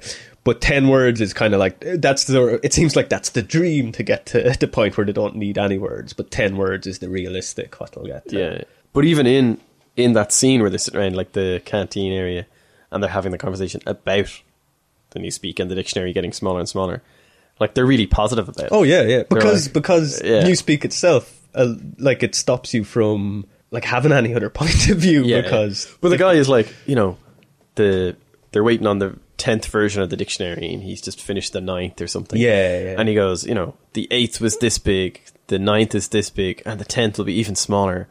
He's like, isn't that amazing? And he's like, holy crap. Like, the destruction of words is a beautiful thing, he even says. Yes, that's right, that's the quote. And that's not fair. Just to fucking hammering away at fucking socialists here. Just to go back to... we were talking about the two socialist party, or they weren't really socialist parties, but it's what they claimed to be originally. But just talking about destruction of words, because that's the difference between, like, the Nazis and Stalinism. Yeah. Hitler was like fucking Fahrenheit 451, where he just burnt all the books. And that's why Stalinism is much worse, because he was the one that saw the advantage of reconstructing the books to have a different narrative, which is... And it's only like, well, that's why the Nazis didn't actually succeed, because they were far too fucking extreme, aggressive, and just like, like, oh my, no nuance. I hate that word now. No, but that was it. It was, they went too much, too fast, too aggressive. Yeah, the Nazis kicked down the door and kind of said, "Bow to us, we're in control." Yeah. And Stalin was like Big Brother, where kind of made people part of the party. Yeah. The way to do it is, rather than kicking down the door, is knock on the door every day and go, "We're in control." And then the next day, "We're in control." and just Well, keep doing it. yeah. But no, that's real. Yeah, or to knock on the door and like give you a loaf of bread Yeah. and then say we're in control. Exactly, yeah, and then yeah. bring you some cheese the next day. Yeah. By the And- fourth day, you'll have a sandwich, and they'll remind you like it might take you 4 days to get the sandwich, but we gave you the sandwich, Yeah, well, exactly. so make sure yeah. you say thank you. Yeah. Yeah, so the result of that is because everybody gets caught up again, like, oh, Big Brother's watching. It's like, oh, it's Orwellian. Everybody gets so caught up in the surveillance aspect, which so far we haven't even talked about because it's such a minor part. Yeah. Because that's the destruction of the language. That's the real Orwellian thing, because that's the privacy destruction of speech. Never mind, like far beyond freedom of speech. It's the freedom of thought. The privacy of your mind is violated, not Yeah. your home. Like somebody having a camera in your house and they will see what you're doing really doesn't matter when they've violated your mind and have stopped you of using critical thought. Yeah. Then the surveillance doesn't matter. The surveillance is just that's there in case the former didn't work. But the goal is for Newspeak and Doublethink to work. Yeah. And the surveillance is just to make sure they are working. Because that's what's funny. People are pretty much using the word Orwellian wrong when they talk about, like, you know, NSA being Orwellian and all this. Because spying, well, first of all, I think we said in the last episode, Big Brother aren't spying because there's posters saying we're watching you. You're not spying if you tell somebody you're watching. You know? Yeah, exactly. So that's not Orwellian, but also it's authoritarian. It's not the same with the... It's control rather than observation. It's very different. Yeah. It's the censorship and the destruction of language. That's Orwellian. Yeah. The manipulation of language. That's Orwellian too. Yeah. But when people use it as this all-encompassing phrase to describe a police state, surveillance, thought control, when they're just simplifying everything, and ironically, are using very Orwellian language. Yeah. Wouldn't it be really ironic if people being so misinformed by that are trying so hard to get away from that they create a 1984 world? Well, with the language, like we were talking before, like mainly in the first episode about the modern, like, oh, is Big Brother watching? Like with that Newspeak, with the changes in language and, you know, the modern, like I guess PC. Yeah. So, do you see a potential to go that route where there actually is an all-out assault on the English language like that? Possibly, and it kind of comes down to PC attitudes and stuff. Like, I'm trying to think of a way to explain. Like, I've come across people who, I'm trying to find a way to explain this, who they don't really push a big, say, PC attitude, but when it comes down to facing something, like they're afraid to insult a black person or something, and they're almost the person who they'd be standing beside, like the night before, they'd be in the pub telling a racist joke. Yeah. And then the next day you're at a party and they're chatting away to a black guy at the party, and then you come up and say hello to them, and then they go, oh, he's racist. He was telling me this racist joke last night. And there's no reason for them to, like, almost confess that to this black person, but they feel guilty about it or something. It's just kind of this weird, or they want to be seen as the PC person when you know they're not. Yeah. And so they're putting on this, like, and I think people will kind of, that's getting into this kind of like the whole, it's like a brainwashing thing. I'm not condoning saying you can tell racist jokes or you're like, but you know what I mean? I'm trying to find a way to explain it. It's this kind of thing of putting on a front of, oh, I am a good person, I am a good citizen, I'm PC, I'm cool, when they're not. Yeah, and that's the public perception of them that they put on. And I think people get caught up in that a lot, and we could end up in a world where it is that thing of getting inside your thoughts, where people are sitting around going, oh yes, I will do things this way, even though I know it's that, but it's getting into double think again. Yeah. But I guess because that's more of a social one, which I guess the people who are maybe younger people who in social circles kind of want to treat language like that. They're the people who will then push for actual fucking laws to be made in the future in regards to it. Well, you could take a really good gauge of where the world could go is how people act on social media. Not act on social media, but how people behind social media, how they the rules they enforce on that. Yeah. Like one of the most Orwellian things I've ever heard is on Twitter.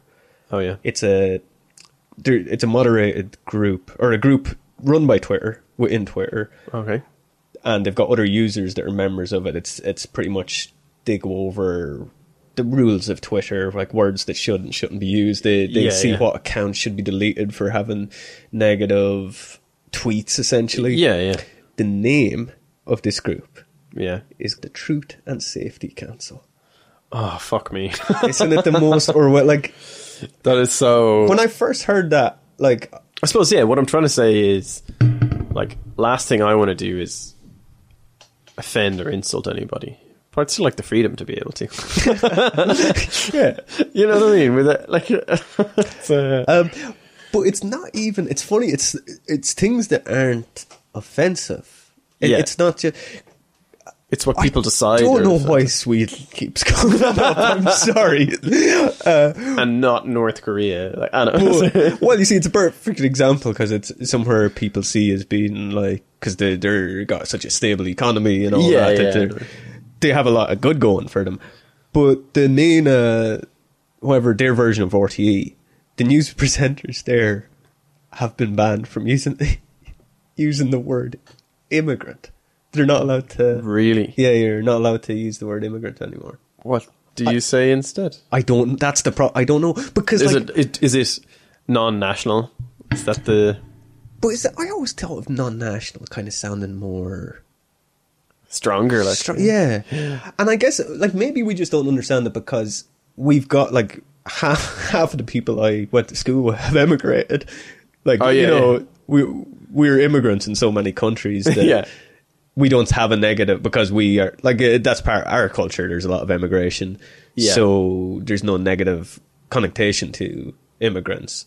Whereas, but then like I didn't think there wasn't because doesn't Sweden have like the highest? They like allow in a lot of immigrants and don't they have they've got a stable, they're very tolerable and they're very tolerable, have a stable economy. So obviously immigration hasn't affected the economy negatively. Yeah. No, I don't know. I don't live there. But from what their government says anyway, it hasn't. The people seem like they've got the way, they don't really have a wage gap. They're very tolerant people. So why are they not allowed to say it? Because it doesn't seem like there was any negative connotation to the word. It seems like there's no reason that the Swedish people should be not allowed to use it. Yeah, I know what you mean. It sounds like they think, someday in the future this could be negative. We better watch out for that. Yeah, but that's what's weird. It's like I could understand if like it kept if they had a Donald Trump who was constantly giving out about immigrants and they're like, listen, we're not even going to let you use that word anymore. Yeah. And that'd still be a bit fucked up, like, because it's an actual word. Yeah, but it's just weird that it seems that I don't understand. No, I can't fathom that. That's But there's some weird like Sweden has they're like rape capital of the world. There's no nice way to say it. Wow. Yeah. Now their argument is that the reason they have the highest percent of rape is because they're such a forward-thinking nation that their definition of rape is open to interpretation, is in that like what might be considered just a sexual misconduct in some countries would be considered a rape there, which fair enough. But also, like like a peeping Tom would be trialed as a rapist. Is that the idea? Yeah. And then you're like, but that still doesn't excuse. Yeah, but anyway, still a lot of in the mid-90s they done a probe into like why it was so high. And they found that 53% of sexual assaults in Sweden were committed by non-nationals. Yeah. What do you think they've done? They decided you're no longer a cop in Sweden is no longer allowed to take the sex or the race of the perpetrator. Ah. That was their solution to that. So, like, how do you find out who done it when you're not allowed? So it's like, was this a tall man? Yeah. Was he a short man? Was he a fat man? Did he have a beard? Well, I think What was he dressed like? But yeah, it's not. That's a And funny. then you're like, was he Swedish? Oh, but sorry. Was he human? You know, they just kind of like, yeah, That's yeah. but that's just funny. Like, how do you? I don't know how to. That's not a solution. Like, that's a change. That's changing the narrative. That's a Big Brother thing. That's like, oh, we don't like that version of the story doesn't suit our current narrative. So we're just going to ignore it. That's crazy. Yeah. And because, like, I don't. But that's changing the narrative to whoa, hang on, we accept everybody here. Yeah. To almost in the wrong way, but it's See, that's my thinking of it. It's the hiding of it. Where you're like, they're almost making it seem like it's worse. You're like sweeping under the rug. Yeah. But that's what I always think when somebody sweeps it Yeah. under a rug. Because normally because you can throw out those type of statistics with loads of like there's certain. You know what? I'm sure there's loads of socioeconomic reasons you could look into, but it seems like you're just not allowed to talk about them in Sweden, so you don't find out. Yeah, that's like it's like all these people are being raped. No, they're not. Yeah. No, But like they, No, they would consider themselves like a very like feminist country, yeah, and so I would have just thought like, would you just not want to sort out that problem? Like that's a big issue. yeah. We'll stop talking about Sweden. Okay. We'll lose all our Swedish listeners. Oh no, Isn't PewDiePie Swedish? I think so. Yeah. Yeah. There you go. Perfect example Is that a perfect example of what? of a Swede. PewDiePie. There you go. Is there any other examples of any words you can think of that have been sort of outlawed? I don't know. I had a few in my head. I thought I'd written some down, but I hadn't. Well, I think the best way to deal with words that people are offended by is not to taboo them or get rid of them, but it's to take away their power. That's the classic thing, yeah. You know? Take away the power of the word by making it less taboo in a sense. You know, it's kind of... But, you know, like, it's not just words that, like, my example with immigrants, like, that's not a taboo word. No, and I think I truly believe so much of people get caught up so much with a word rather than the tone and the intent behind how the word is used.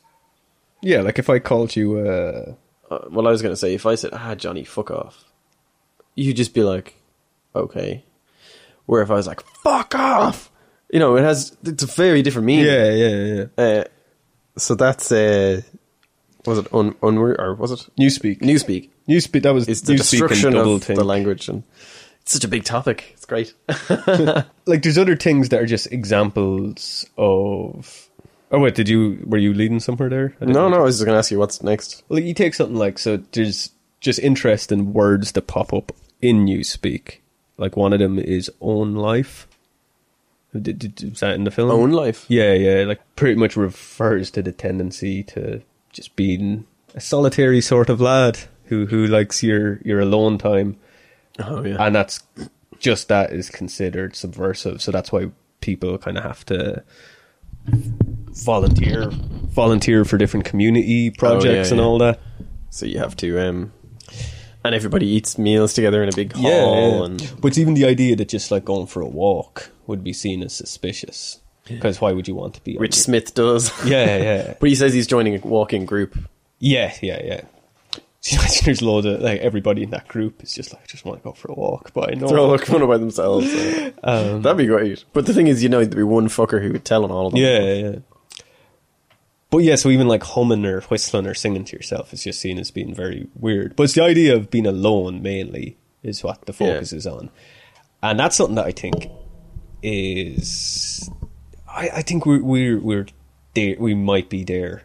Oh, yeah. Where if you're the type of person that enjoys your own company now, people think that's weird.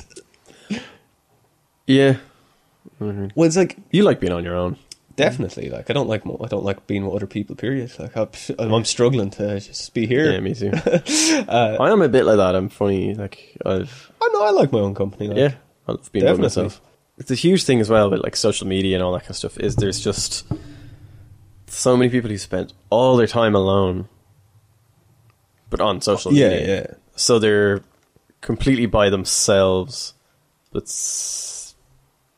connected to so many people. So then when they're outside, they feel they have to be connected with other people. Or when they're not in that world, they need to be connected with people. But I guess that's what I kind of my take from my own self. That it's not so much about the action of you being by yourself, but it's what you're doing by yourself. So if you're just going for a walk and humming, you're enjoying your own company.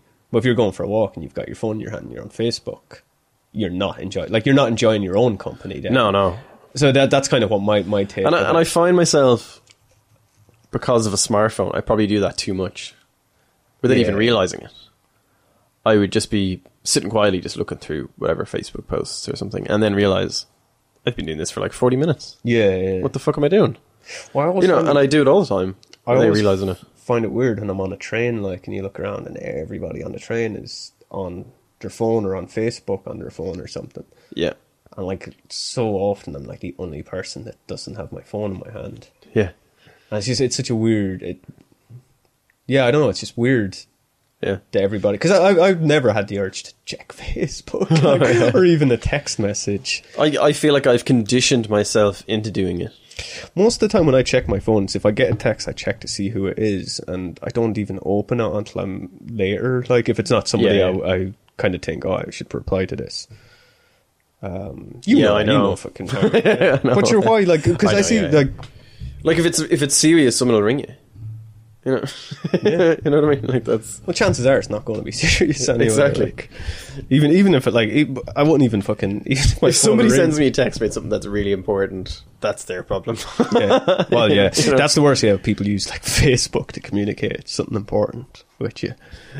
But yeah, so I think because I guess the difference between the only sort of difference between our real world version of 1984 and the version in the book is that the book was written without the prediction of the internet. So all kind of changes with the internet. So on life, the internet is our big brother. But even like the version of 1984 that we'd have to live through would also have the internet in it. So own life would be a bit different. I think the future is, say, people who unplug. Yeah, it's like you're called in. Say, like you're called for your annual meeting with the Ministry of Internet Activities. No, what was the one you called? The Twitter one, the Truth and Safety Council. Yeah. She's like, actually, I'm really shit at role playing. But no, I just imagine like they call you in and they're like, oh, so Shane, we're just looking through our back catalogue of some of your activity here. We noticed that last Monday you disconnected from the internet for 45 minutes. Do you have any explanation for that? No, it just wasn't connecting. No, just doing other stuff. Was busy. Oh, that's it's not illegal, but we like to. You know, if you've got nothing to hide, there'd be no reason to disconnect as well. I just went for a walk, took in some nature, you know. Okay. Cutting wood for business. Wood hasn't existed for 10 years. So you mean Japanese knotweed? Yeah, cutting Japanese knotweed for business. But I think that's kind of it. That like, it'll be a world where you're essentially like the way you're not allowed to turn off the telescreens in 1984, disconnecting from the internet. Won't be a law, but it will be frowned upon. Yeah, and you'll be asked questions of why would you disconnect? Yeah, because that's the fucking non-argument they always make. That like some people that if you have nothing to hide, you shouldn't be worried about this. Yeah. Exactly. Which is ridiculous because, first of all, nothing wrong with having something to hide. Just because you're hiding something doesn't mean you fucking murdered somebody. Yeah. Like, there's plenty... People should be entitled to hide some things. There's some things people just wouldn't want to know. Yeah. To say like, oh, well, if you've nothing to hide, it's like, no, let me stop you. Should be allowed to hide things that if I want to. Yeah. Who said I have nothing to hide? It's my business. Why should I not have something? I hate that argument so much. If you've got nothing to hide, it's like, why are you saying that? Why are you saying none it? of your business. But even if you have nothing to hide, just because, like, because maybe some people are like that, maybe or something. Like, some people are like, I've got nothing to hide, so I don't care. It's like, just because you've nothing to hide now doesn't mean you won't in 20 years when like, or maybe like laws change and. But even like, I find it kind of comes down to the classic thing in that sense of, you know, if somebody thinks you're up to something suspicious and you're not, it's totally innocent. You feel guilty when they're asking you about it. Yeah, yeah. You know, like, say like a guard, like a policeman stops you. You're walking down the street at night. You've had maybe 2 pints, and he stops you because you look like some fella who robbed someone or something. Yeah, yeah. And just asks you where you're going. You suddenly feel guilty, and you feel like everything you say is a lie, and they're going to think you're up to something, and you don't know what to do, and you're just like, like they instantly make you feel really nervous and guilty, and you feel like you want to confess a crime you didn't commit. Like, you know what I mean? You're just sort of like, I don't know. I didn't do anything. I'm guilty. Yeah, well, it's like if you're in like a big sort of department store, when you walk by a security guard, you feel like, I bet he thinks I robbed something. Yeah. But yeah, I've never like shoplifted. I wonder how it feels like when you actually rob and you're walking past that security. Like, I kind of want to try. I just want to see, do all of a sudden you feel like, are you like, right, I have to act really confident now? And is that the giveaway? Yeah. Is you better off like being confident, or you need to find the medium? Yeah, between, yeah. Like, it's funny. It's a funny one. The whole nothing to hide. Yeah. It's being on your own. Oh man, I love being on my own. Me too. I've always hoped I'd die alone. No, do you know what it is? I'm happy with myself. That's the thing, where I think so many people aren't, or they just get so caught up in. Well, I guess, and that's a reason that Big Brother wouldn't want people to be on their own. They wouldn't want people to get comfortable with themselves, to be happy with themselves. Because they need to love Big Brother. Yeah. But yeah, I just that's my big kind of worry, that it goes that route. But also just where everybody knows each other, and you kind of can't spend any time alone, really, because everybody will know everything about you anyway, because where you're just walking down the street and it could be a person you've never met before, but like their information's just out there. Yeah, it's awful. I think that is the most likely scenario. Oh, sorry, yeah, like everything you do is just public, really. Yeah. So it's no more privacy. A lot of people sign that over. That's again the people that I see as not being by themselves, even if they are alone. Like people that check in everywhere on Facebook. Oh my god, like it drives me nuts. There's a girl, I barely know her, but she's a Facebook friend, and I even noticed it this morning. She checked into hospital again. She's obviously got a medical issue. She's been in hospital like 3 or 4 times in the last few months, all different hospitals. But she keeps checking in whenever she goes in, and it's just like, it's to let people know she's in hospital because, I'm sick, and a bit of drama or something. But that's such a weird thought pattern to like want. That's something that normally would be private. Like I wouldn't want people to know if I was in hospital. I find it really. There's one of the lads, one of my boys, right? And we go out drinking, and he tags us all being at this pub. Oh, I hate the pub. that shit. And we're all just like, no, dude, fuck off. I'm not like, and it could, like whatever privacy settings I have, like it'll come up going, you were tagged in at this location. I'm like, nope, no, I wasn't. Yeah, but I think that's really setting up people for just it gets people comfortable with having everything out there.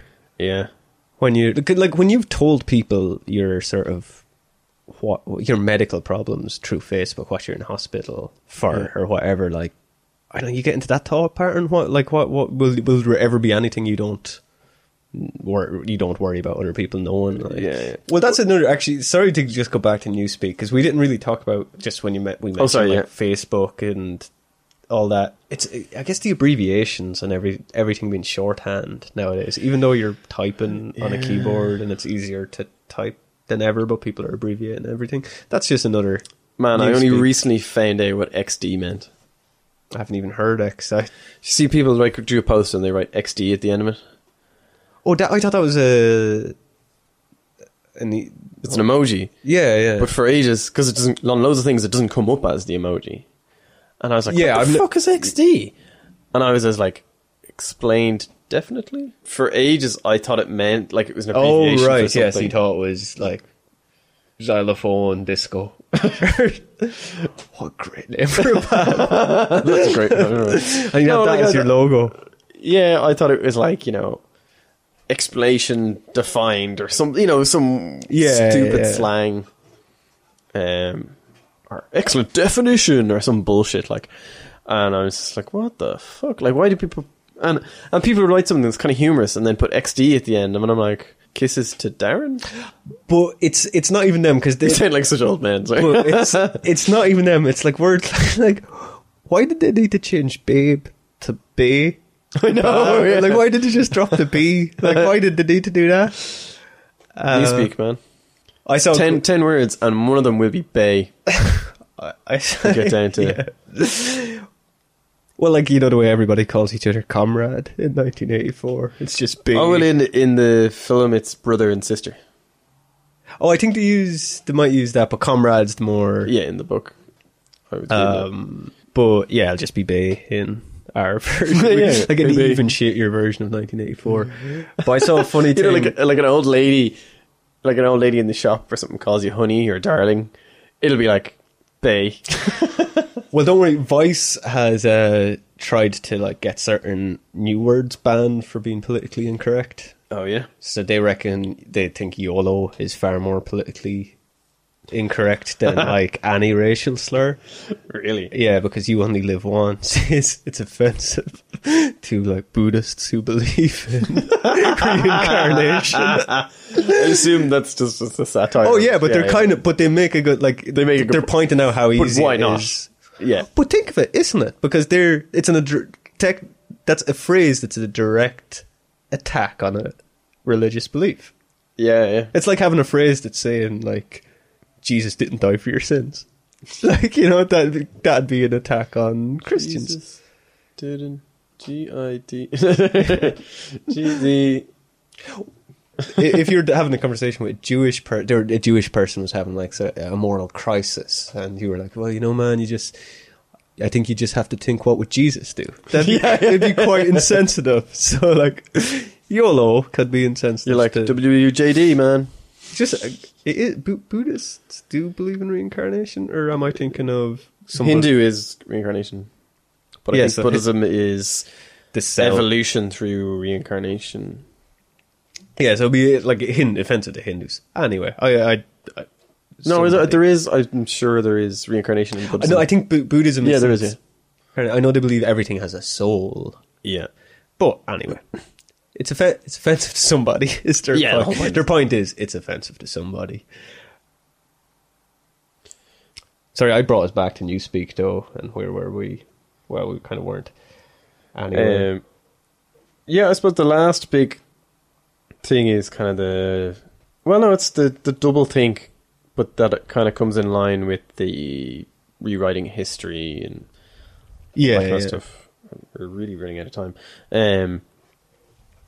So the big thing is even Smith's job is he's just rewriting history to what fits the party line, which is also continuously changing what is the party line. They change who their allies are and who they're at war with midway through. And then even when he's being tortured, O'Brien is just who we were at war with, and then he actually just can't remember. He can't remember because they've changed it. Yeah, And that's back to the double think of, this is wrong, but it's right because we say so. Yeah. Now just to quickly mention O'Brien. So O'Brien tricks Oh, sorry, Winston. O'Brien meets with Winston to give him a book by Goldstein, who's meant to be the leader of the Brotherhood, who we don't even know if they're even real or... Is it Goldstein they're shouting hate at, isn't it? Yeah. He's the leader of the Brotherhood, who are a rebel group, who it would seem is just a made-up. It seems like they've got such control that there's nobody even rebelling against Big Brother. even the bombs in the street from the Eurasian forces or whatever are probably bombs from themselves. Yeah, just to. I was thinking that throughout the whole film that he was gonna discover that there is no war at all, or something like that. Yeah, and then you still kind of don't know if there is. There probably isn't, but I get like something like that would just be he'd never be in a position to even find that out in this type of story. Like it was another like starting out, like the first whatever, say half hour, 40 minutes. That's where I thought it was going to go, and all this, and it just didn't go in that kind of, which I still find really interesting. No, because essentially, like it goes nowhere. Yeah. Because the point is, like, it won't. You would just, like, one person would not just go, would not be the fucking, the Keanu Reeves, the chosen one who ends up leading the rebellion. No. Like, that never happened. Like, he would just. Which is what all the modern ones, like Hunger Games and all those, they're all about the chosen one.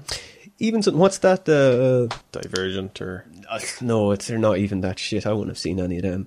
No, it's, what's his name? Christian Bale's in one. It's very 1984 where you're... Oh, Equilibrium. Yeah. But it's even in that where, like, that's very like 1984, but it still goes that route of, like, just going all out. He's not so much a chosen one, but it's one man against the empire kind of thing.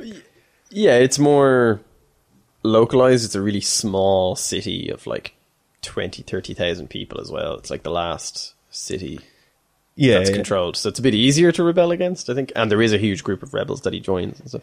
Oh yeah, but that's like the way they all go. It's one guy who finds that there is a rebel and he joins them and helps them win. But he's very much the chosen one. Neo in the Matrix, Katniss in Hunger Games, like everything that is in 1984 it seems. So O'Brien gives him the book to just capture him, essentially. Oh, you mentioned that.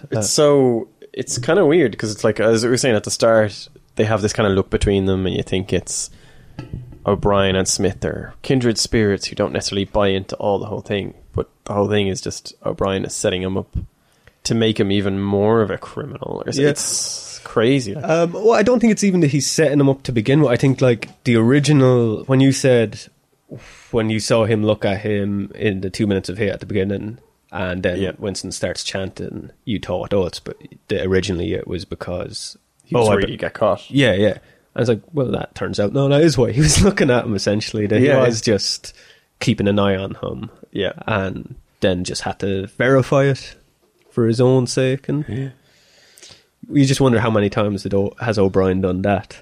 Yeah. How many people has he done that? Yeah, then the whole torturing him is all about breaking him as a person, and kind of it gets into the double think and thought crimes as well, is not thinking the way they want you to. Yeah. Pretty much, that's the simplest way to explain it, is thinking independently of what they want you to think. A thought crime is essentially subconscious as well, though. Like talking in your sleep would be a thought crime. Yeah.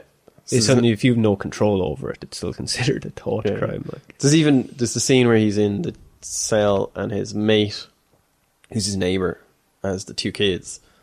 He's thrown into the cell with them, and he's like, turns out I was a thought criminal. I didn't even know it. My daughter found out for me. And it's just like, what the fuck? Like, that's so messed up. How do you think you could fare in that world? Well, you see, it depends. I was thinking about this earlier, and it's how, I suppose you're born into that society, aren't you? You're raised in it. Yeah, but not entirely. Like, he's got memories of just before. Yeah, he's like a kid when they start coming to power or something. Yeah, so it would have to be the same for us then, wouldn't it? I'd probably react in a lot of ways the same way as him. Though, I don't know, would I go for the try and become a pro and just try and have an easy life? Yeah, that's mine. I think that's the way to survive it, is just... Or do you just pack your bags and just go walking? Assuming that the reach of that government wouldn't really extend. You'd imagine, like, you wouldn't know, but I would imagine it wouldn't extend too far outside of Airstrip 1. Yeah. Like, when they go off, he goes off on the train for the group walk and then meets Julie and they have sex in the woods. Yeah. I was like, fucking stay there. Yeah. Yeah, you'd imagine, like, you probably can't even pack a bag. Like, if you leave the house with a bag, doctor's eyes on you. Yeah. No, the living as a prole is probably the best option. And just keep your head down, enjoy the pub. Or when you meet O'Brien, when he asks you to come back to his house, Yeah. do you just, as soon as you're in the door, just be like, I think Big Brother's awesome, but like I know what you're doing. I just want to be a part of it. Like, Yeah. Do you just like try and get to the inner party to just be away from? Oh, yeah. Try and get up there. Yeah, and or just like because Try and see through his... Because I wonder, like, Because I would never fall... Like, I feel I would never fall for somebody who's in the inner party not being a true believer. To somebody of a lower... Like, to the outer party person. Yeah. I just would never buy it. I would never have taken that book off him.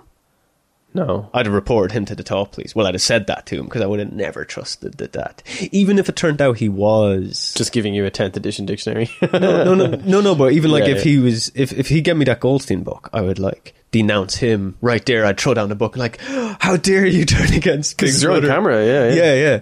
And I'd like leave telling him I was going to report him.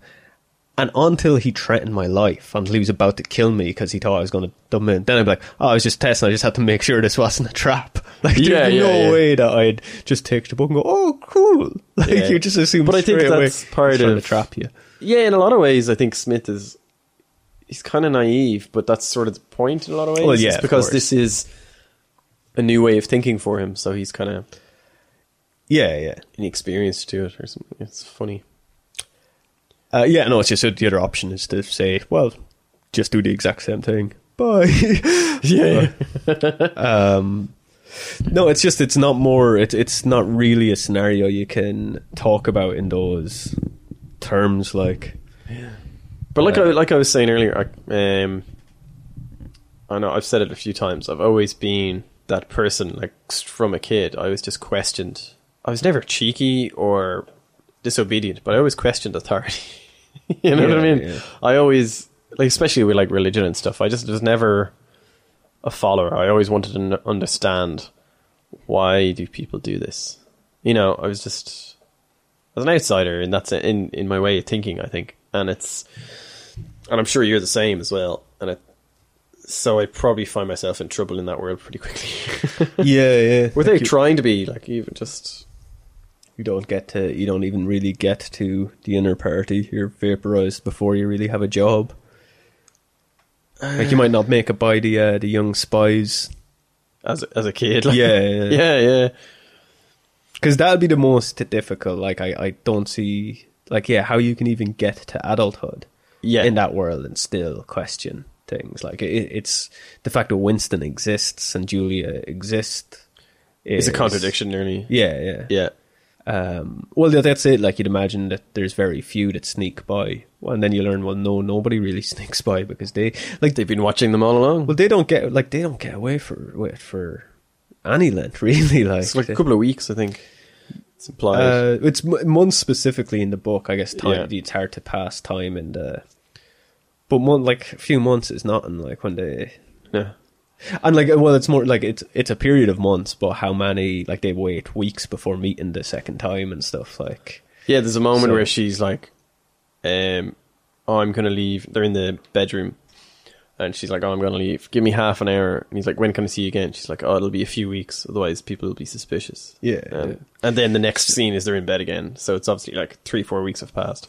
Yeah. So the point is they're being together for that period. It's not like they weren't going to get away anyway. So they were kept in line pretty quickly. Like it's nobody sneaks by.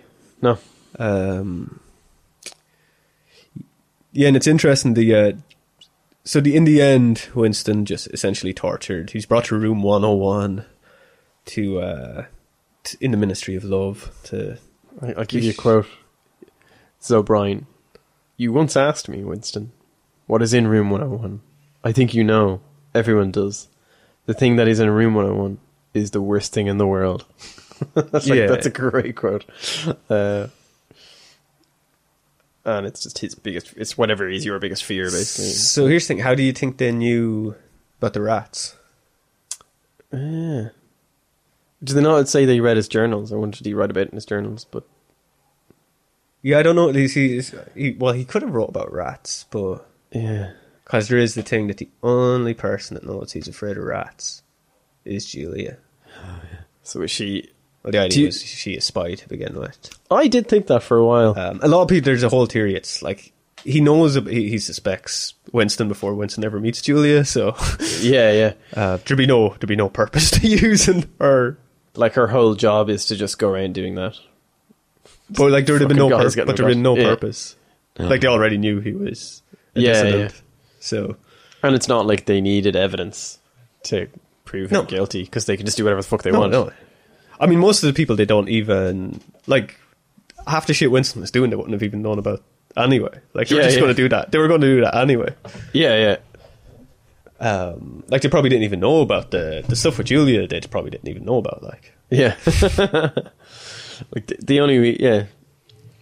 And they have this whole thing of like they're going to assassinate him, but then they don't, or do they? It's just this whole, it's left kind of ambiguous, but they killed who he was yeah. and made a new person.